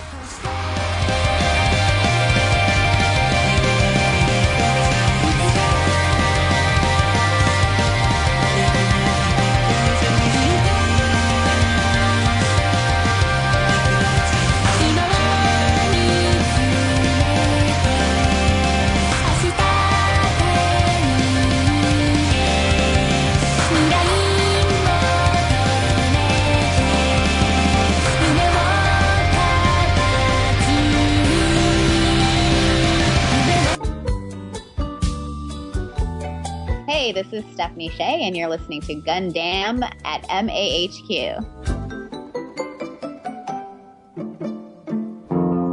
I thought they smelled bad on the outside on upcoming superhero movies. Scott, I'm going to punch you in the face. Why? Because there is another movie that we must discuss. Oh, what's that? Man of Steel. Oh, Man of Steel. Okay. Wait for someone to say that. Here's my thoughts on Man of Steel.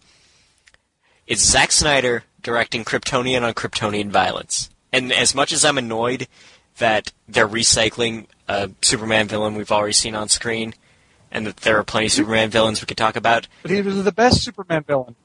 This is going to be the best Dragon Ball Z movie ever. I have no frame of reference for Dragon Ball Z. Please check our website at sbfpodcast.blogspot.com. I can't believe Game & More gave Gears of War 3 a 9.4. Ugh, those guys have rocks in their head. It clearly deserves at least a 9.6. Bro, why do you even care? Modern Warfare 3 is a far superior game in every way. You guys are still playing with your consoles? You need to fully immerse yourself in true PC gaming. Are you sick of nerd ragers making you feel like your games don't matter? Or do you feel like professional game magazines have sold out and only cover major releases? Sure you are, so join us here at SecondOpinionGames.com and let us make your video game conversations fun again. Our main podcast focuses on all gaming news, big and small. And don't forget our other podcasts where we talk about video game collecting, fighting games, the best games you never played, and other just mindless and mindful ramblings that entail what our main focus is. Let us be your first stop in Second Opinion. So stop by SecondOpinionGames.com. You can also find us on iTunes and Stitcher Radio. Did you order the code red? Goddamn right I did! Our aim break ways now. We're the reason why chart now, you know. No one knows our future, we still fight. He sounds so tight. You sure you're ready to go? Show me how we do. Welcome back to Gundam at MAHQ. You're listening to episode 142, where we wrapped up our coverage of Gundam Build Fighters with reviews of episodes 21 through 25. As you guys probably will know, there won't be any mailbag this episode because we ran extra log with these reviews, but it was well worth it, just like watching the show. Check that out at Gundam.info when you have time. And before we close out this episode, we have a bit of an announcement, and I'm going to turn the mic over to Chris to let you guys know about it. All right, so just to keep it short and sweet, between all of the work of MAHQ and the podcasts, I've come to the decision that it's time to take a little break from Gundam because I'm starting to feel the robot burnout from doing this show for almost 6 years. And so after the next few episodes, when we wrap up all of our Votoms coverage, I will be taking the summer off because with a new Gundam series and a new Macross series on the horizon, now seems like a good time to take a break and recharge. So I will be taking the summer off and be coming back whenever it is that Reconquista starts. So I may pop in every once in a while for a segment for continuing reviews that we've been doing before, but in the meantime, it'll be up to Sobro and Nero to carry the show, and in my place, we're going to have a rotating series of guest hosts. There'll be familiar voices from MHQ and Shinjuku. So be on the lookout for that and some different topics. And in my absence, I will be bequeathing the mailbag into the care of Sobro. Well, I am honored, man. We'll try not to burn down the joint. Don't run it into the ground the way Congress did to the U.S. Post Office. Oh, man, they inspire me. They inspire no one.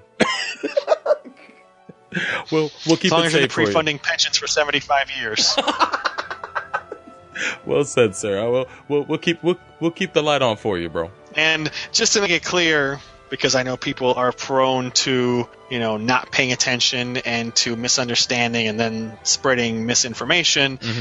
This is a break from Gundam, not from MHQ, not from Chaos Theater, so I'll still be updating the website, I'll still be doing Chaos Theater, but just taking a break from here, and it is not me permanently leaving the show, it's just a sabbatical, so calm down, it's not the end of the world. Not at all. Not at all. At the end of the day, you've been running MHQ for 14 years, and happy anniversary, by the way, sir. Thank you. 14th anniversary is on the day that we're recording this, April the 1st, 2014. So MHQ's been around a long time. Mecha has been a part of Chris's life for a long time. He's been doing 2 podcasts for a long damn time. And so summer's coming up. There's shit to do.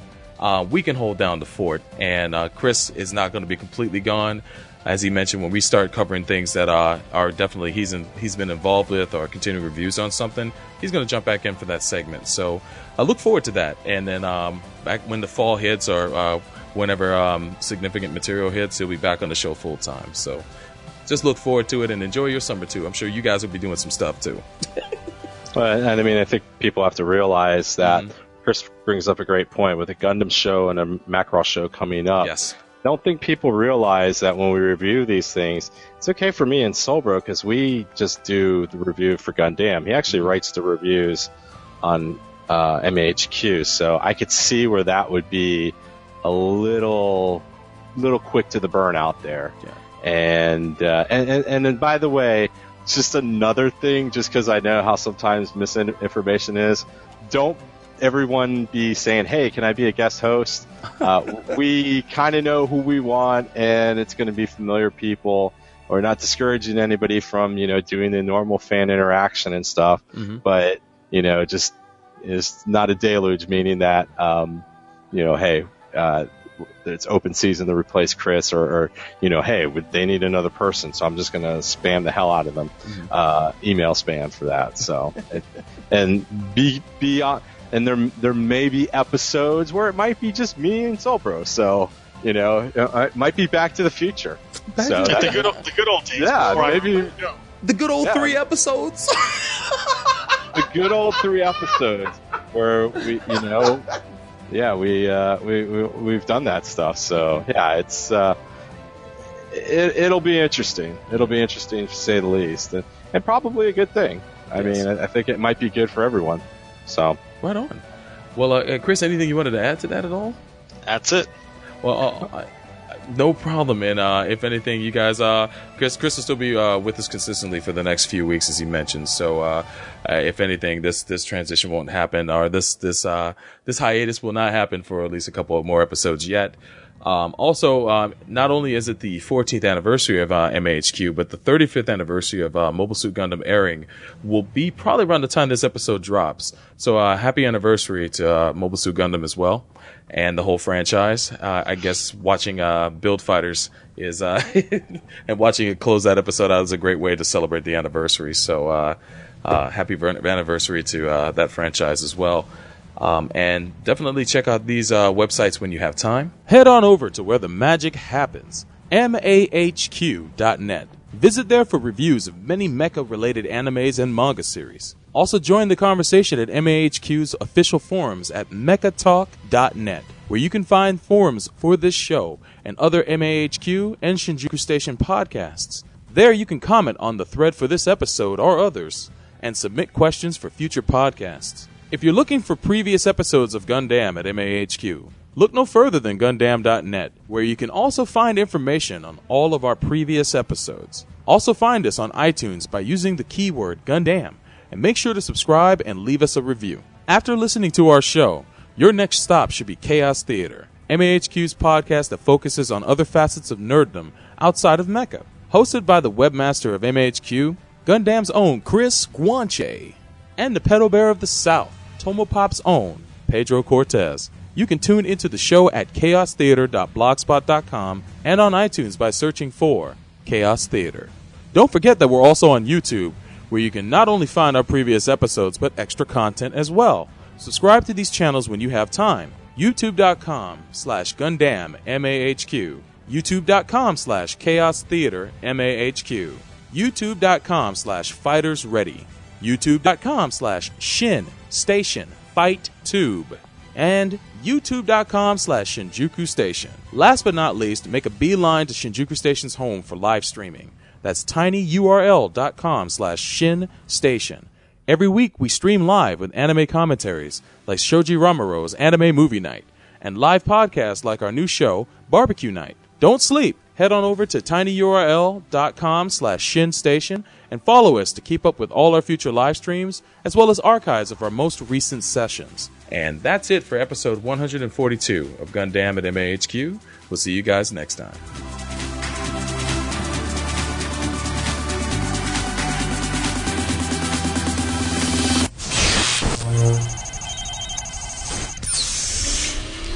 So, you managed to steal a top-secret mobile suit prototype, endanger your life in combat, and blow a city-sized hole inside 7. Impressive. I am Ensign Noah Bright, the ranking officer left aboard. This ship is White Base, a Pegasus-class warship of the United Force Space Fleet. Mr. Noah, sir. We have just re-established communications with Jawborough headquarters. Put the message on this monitor. Yes, sir.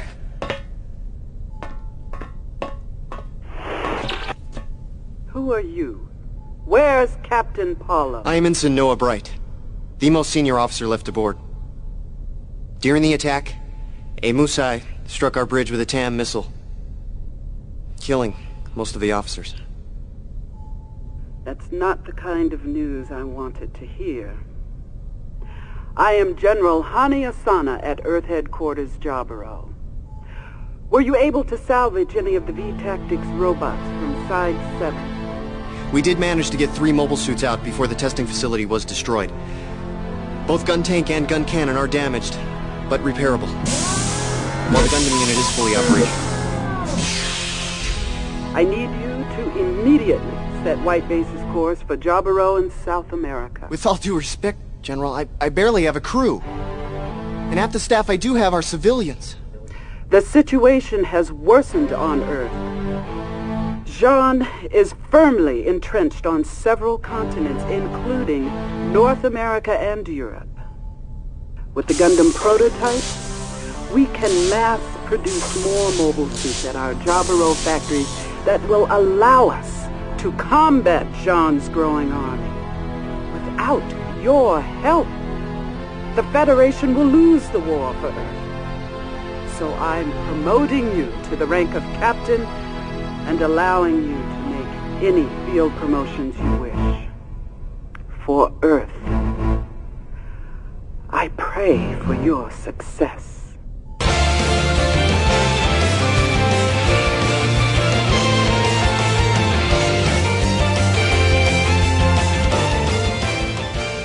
Gundam at MAHQ is a Shinjuku Station and MAHQ.net joint.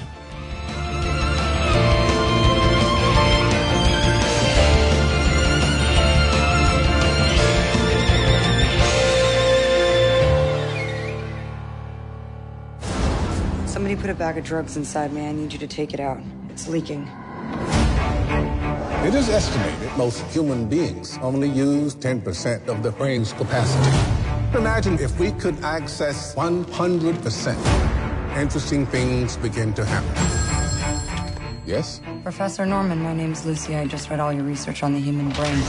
It's a little rudimentary, but you're on the right track. Thank you. I have access to 28% of my cerebral capacity. I can feel every living thing. Since when did you start writing Chinese? Since an hour ago. What happens when she reaches 100%? I have no idea. All this knowledge, you can unlock secrets that go beyond our universe. I'm not even sure that mankind is ready for it. It's like all things that make me human are fading away.